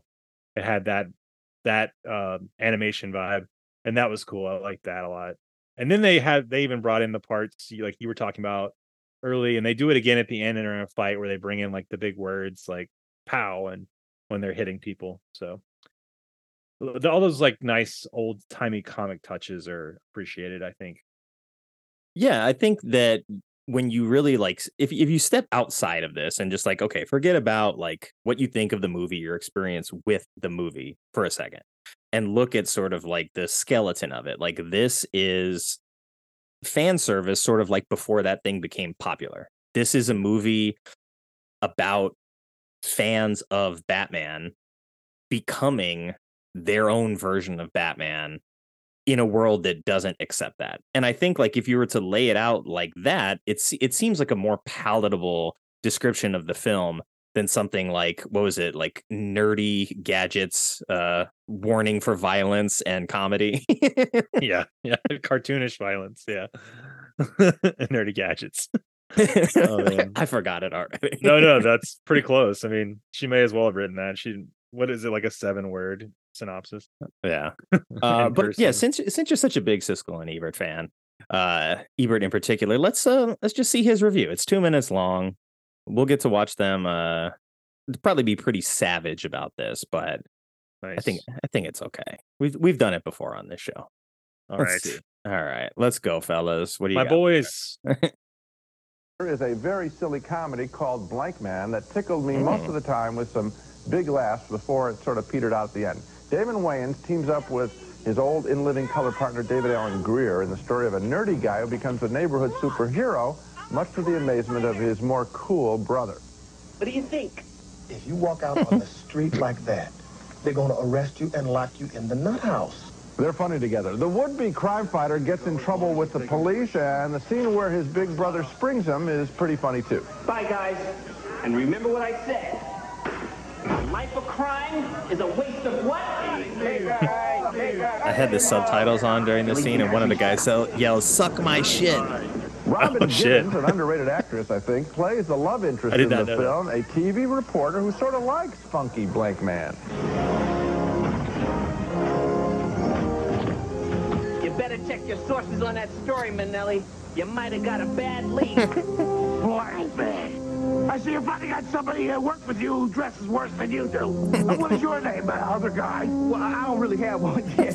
How about poorly dressed dead man? I found myself laughing a lot at Blankman, more than I expected to. This is the kind of picture that Robert Townsend wanted to make with his African-American superhero comedy Meteor Man from last year. But Blankman does work in the tradition of a silly Jerry Lewis comedy. It's nothing but gags, but Wayans and Greer, who were so funny as the gay film critics on In Living Color, I think they work well together here. You know, I know you heard me laughing. We saw this picture together. You heard me laughing, some big laughs during the film, and I enjoyed it. Well, I don't think you heard me laughing quite so much. No. I was amused by a lot of the stuff. There were a couple of times Come on, Raj. that I thought were funny, but generally speaking, Gene, here I have the same problem that you had with actually Oliver Stone's film, which is a whole lot better, and that is there is no third act. I mean, they're talking about Natural Born Killers, by the way. what a parallel. What a parallel. And it's the kind of movie you could watch it on The Late Show, you could watch it on a video, you could have fun with it up to a point, but I can't really recommend it. All right, well,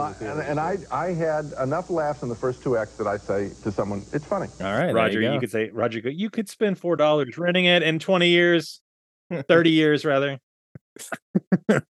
That's one of the things Roger would say. He's like, yeah, 30 years from now, you could spend $4 to rent it. Yeah, I mean, he wouldn't be wrong. Here we are, both of us spent money renting it.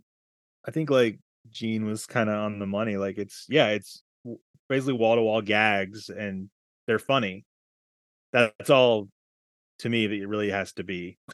Yeah, and this is coming from guys that were, basically doing sketch comedy for years and really like sharpening their trade there on In Living Color. So it makes sense that it is a gag-based film. And I'm really intrigued by what he said about Meteor Man, and that this is what Robert Townsend wanted to do, is to make a movie that's more like Blankman. So now I really want to go and find Meteor Man and see like what it is like in comparison, because it was the year before this.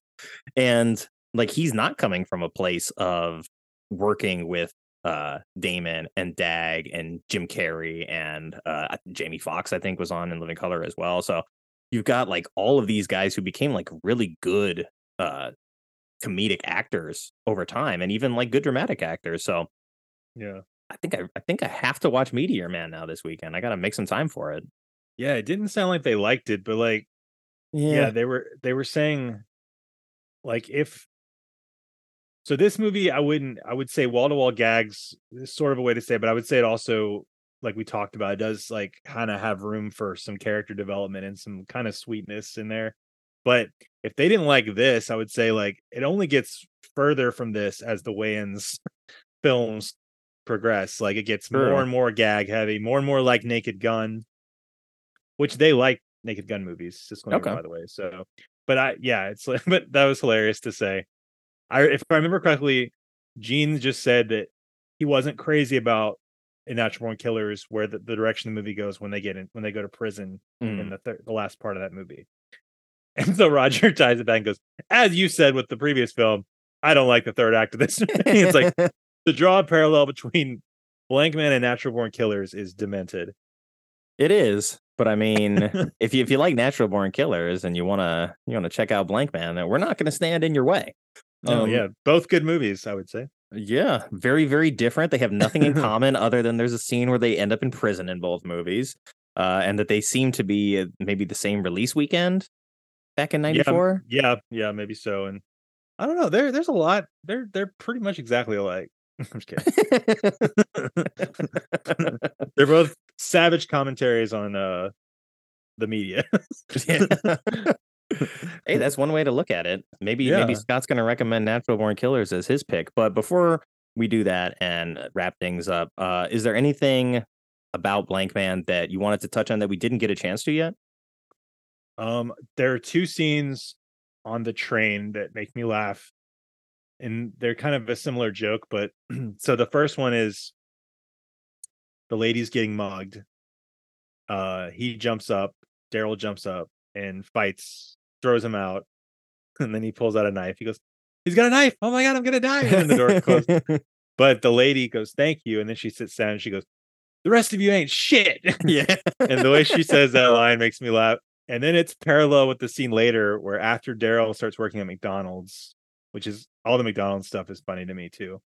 Uh, the lady's getting mugged in front of him, like, and he just puts the McDonald's crew guy like handbook up above his face, and she gets mugged, and then she slaps it away and goes, "What did she say?" She says, "You like?" Oh, she said, "Weak, goofy bastard."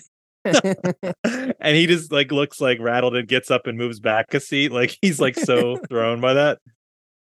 But I did like the Ronald McDonald, like when he says, "No, I just started here. Ronald McDonald's coming next week. We gotta whip this place into shape." All the McDonald's stuff was good. There's just too many good jokes in this movie. It's all funny. I liked the like 90s R&B soundtrack a lot. It just It stuff felt at from that. home. It's a very like transporting like time capsule type. Everything about it kind of feels that way to me. So, and probably, I mean, yeah, if I watched this movie today and I'd never seen it before, maybe I wouldn't like it as much as I do. But there's a part of it that feels nostalgic, and I really enjoy it. So Yeah, it's a breeze too. It's like 90 minutes. It's so Yeah. easy to watch. Perfect. I think it's like 92 minutes, something like that. So it's not Oh, going to and take the up a lot of your time. no, and the noon chucks. That's the last thing I'll say. The noon chucks Are they like, those toys where you used to have to like pull the cord to wind it up? Was it that? He has to wind it up at the end. Yeah. Yeah. Well, it's like a lawnmower. It's like you got to Yeah. crank. Yeah. To get it to start. But yeah, good movie. 7 out of 5. Or 7 out of 10. Not 7 out of 5. That's how good Yeah. this movie is. It just Yeah, got a it's 7 out of 5. the best movie ever made. No. Yeah, I'd say like 7 out of 10. That's what 3.5 out of 5 is, right? Yeah. Yeah. No, I had a really good time with it. I remembered so little of it that I think it gave me like enough clearance and enough distance from it to like appreciate the stuff that is very clearly adult that you definitely wouldn't pick up on as like a 10-year-old. And seeing all of that really made me just appreciate the fact that like this movie got made in the first place. And it's one of those moments where it's like, hey, if we're gonna make the movie that we want to make about a black superhero, like let's have fun with it and like not be pretentious and like not get bogged down and like the responsibility of the film and just do the stupid fun movie that we would have made if this were a sketch on In Living Color. Yeah. Yeah, it's sad not sad, it's probably not the right word, but like it's first of all, I don't think this movie would really be made today, but if it were, No. it would be like buried on streaming. Like you Yeah. would never hear of it or hear from it. It's nice to think that there was a time when this kind of goofy stuff could like just come to theaters, and even if it didn't make $1 million or didn't make like $20 million, it was considered like supposedly a failure, but it wasn't like it wasn't like a devastating destroyed anyone's career failure. Yeah, I mean, definitely not. But who produced this? This was Columbia? Okay, Mhm. so what streaming service is connected to Columbia? Because Well, next year Sony would bought be Columbia and 30. TriStar. Okay, so who does I don't know. Sony, I'm Put not it on sure who they're PlayStation kind Network. Next year's the 30th anniversary. Yeah. Sony, if you got any balls, put this as a free streaming giveaway on the PlayStation Network because I mean it's not free. People pay for that, and I do. So hey, people need to be able to see it. It's not really readily available anywhere. It really didn't do well box office wise, which is probably it's one of those things where it's like a movie fails financially, and if you know that before you see it, you automatically like dock points from it for that. Yeah. I And know what so you mean. yeah, so this movie like didn't make its money back, and they're like, oh, it failed at succeeding financially. It's like, I don't think the goal of this movie was to succeed financially. It was to Right. make the kind of dumb movie that it was. And it's surprising that it cost 30 million. That's the surprising part. But like it making $7-8 million is not really super surprising. Yeah. Well, and then like the bottom line of it sort of is like, for me, it doesn't feel like it was made to make money. It doesn't feel cynical at all. It feels like he was just very inspired by his childhood and by comic books to Yeah. make it. And it feels very pure in its genesis, I guess you'd say. So I Yeah. like that.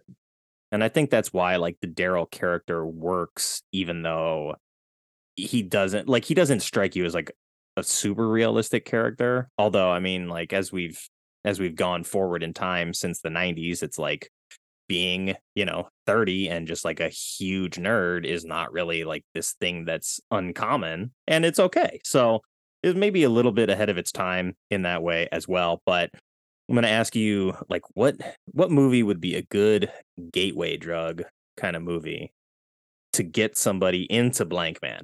It's probably not going to be Natural Born Killers. Mm. Well, that was my answer. So, see, I feel like, let's see. Okay, Blankman. I feel like this is almost like a gateway drug to get into like this was my gateway drug to get into superhero movies, kind of. Yeah. So, um, I guess the best thing you could watch if you were really wanting to like get in the right headspace for this would be to watch like an old episode of those Batman cartoons. Not cartoons, the old like 60s Batman with like Adam West. Yeah. Didn't they make one movie from that as They well? did make a movie. Watch Okay. that movie. That would be a good way to start, because it would at least get you in the right. You would immediately recognize like half the references, I feel like, if you had experience with that old 60s yeah, there is a movie, so that would be, Yeah. I guess that's my recommendation. Maybe maybe the Meteor Man, I don't know. No, Yeah. we won't know until we see report it. back on a future Yeah. episode. where we cover Sounds like these. the Meteor Man might have tried to do something like this, but I don't know. Yeah, I think if you watch the original Batman movie and then watch this, you would all the connective tissue would be there, and you would really understand like where these characters are coming from, so you wouldn't have to Mhm. maybe like work so hard. But I would maybe suggest The Mask. I know it's another movie I've done on this show, and a movie that a lot of people like, a movie that had way more success than this. But I do feel like if you were to just watch them back to back, you could take them as two movies that exist in the same universe. And if you're willing to entertain The Mask now, you'd probably be a lot more willing to indulge this. Although The Mask does present like the Jim Carrey that we basically know from many other films. So this is like Damon Wayans playing this very particular character, and it's a character choice that may rub people the wrong way, but do it. Check it out. I feel like The Mask would make this movie seem like it was on downers. Like it would seem tranquilized compared to The Mask. The Mask is a lot. I like The Mask, but yeah, people would watch this and go, God, these people are calm throughout the whole movie. Yeah. These seem And perfectly there's no reasonable. There's no musical numbers. What in the world? There's not, but this movie does have an original song that was written for it that plays, I think, over either the opening credits or somewhere early there in the beginning, which is pretty solid. I thought you were gonna say the song was he was lowering himself down into the elevator. I'm almost there now. Oh yeah, just hang on, just hang on. I think he's singing to the Batman music when he's doing that too. Yeah, I isn't think he is too. Yeah. Cool. Well, this good has been a lot of fun. I'm so glad that you picked this and we're able to reschedule and find a time that worked for both of us. And this is gonna just go down as an honorary September edition of the show. Nice. I'm glad we were able to get it in. Yes, sorry about the reschedule, but yeah, I'm glad we got to do it. It was fun. No worries. I mean, obviously the rescheduling bug went around. I thought we were doing this on Wednesday, and then I had another appointment that was conflicting, so I moved that around, and turns out I didn't have to record on Wednesday. So, God, I'm so glad I said, yeah, I'll see you Friday. Me too. I would have just been sitting there like, what in the world? Yeah. I'd be like, oh my God, did we mess this up again? A third time? Is it possible? He stood me up over Blankman. Right. But yeah, no, this was a lot of fun. I don't know if you're going to be around tomorrow to talk Valley Girl for film club, but I'm looking forward to that as well. I still got to schedule some time tonight to watch that, but I'm excited to keep pushing forward with Nick Vember. Yeah, I'm going to try to watch it. And so it's tomorrow at 10. Yeah, I think I'll be able to, like, a stupid tennis gets in the way, but I'm going to try my best to make it tomorrow for at least part of it to talk about it. So I've never seen it, so I'll have to watch it Me tonight either. too. So yeah. I know, I'm surprised. I get to check a very rare unwatched Cage movie off the list. Who picked 8mm, by the way? I did. You did? Oh, yeah, Yeah. because you hadn't seen it. Yeah. No, I It was saw it. okay. Yeah, I own the Oh, yeah. DVD, so I was like, I Oh. was able to just pull it off the shelf, but everybody else, for the most part, had to rent it. But yeah, it's like 8mm is one of those movies that like I saw in the late 90s, and I was like, oh, Joaquin, Cage, Gandolfini, great cast, just like a dark subject matter.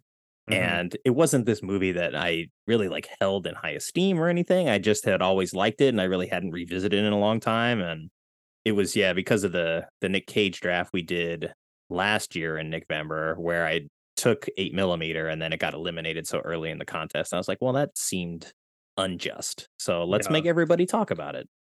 I think I benefited from lowered expectations because, as I mentioned, I'm not a huge fan of Joel Schumacher's work. So I was like, oh, I'm going to hate this. And I watched it like, this is actually not too bad. Like, I actually kind of liked it more than I thought I would. So Yeah, I mean the performances were good. I mean the movie is like at 2 hours, 3 minutes, something like that. It's a little Yeah, about long. that. It's like, okay, you could have cut out like 15 minutes of this movie and just like tightened it up, but it's when Cage. I finally saw the end of it, though, because I didn't see it when we talked, that sequence of them in the house toward the end is good. It's like effective. It's creepy. I was kind of on the edge of my seat. I was like, what's gonna happen? So Cool. yeah. Well, I'm glad you had a good time with it, but I'm more glad that we were able to get this sorted out because Blankman, it's so much fun.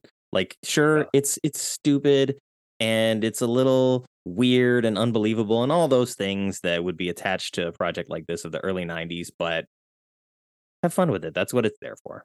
Yeah, it's super fun and reminds me of childhood. So yeah, it's a favorite in my heart. Cool. Well, thank you and enjoy the rest of your evening. All right, buddy, you too. Fucker, thank you. No problem. Here's someone new on the block. No better spider could compare to this top-notch hero. He's everyday people, defending our good, destroying our evil, putting in work on the bad guys and doing pretty good. So it's wise to recognize. Recognize what? That is number one and takes second to none. And if you don't know, here he comes. My many thanks to Scott for hanging out and talking Blankman.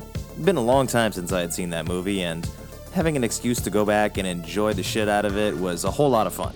You can find Scott on X at Cole, Scott, spelled out, and on Letterboxd, which I put the link up for. And you can see some of his writing at musiccitydrivein.com. And of course, thank you to everyone who took the time to listen to this episode. I know you have a lot of choices when it comes to podcasts, and I appreciate you spending your time with us. I hope you enjoyed the show, and if you do, please consider leaving a rating and telling a friend about it. And the new support page is live at ko-fi.com. That's ko-fi.com/bad movies we love. I'd love to hear from you, so if you have a bad movie you love, and or maybe would like to be a guest on the show, you can contact me now at badmovieswelove@theshice.com or badmovieswelove on Twitter and Instagram, and that's love with an LUV. And as always, take care, be well, stay safe, and have fun however you get your movies.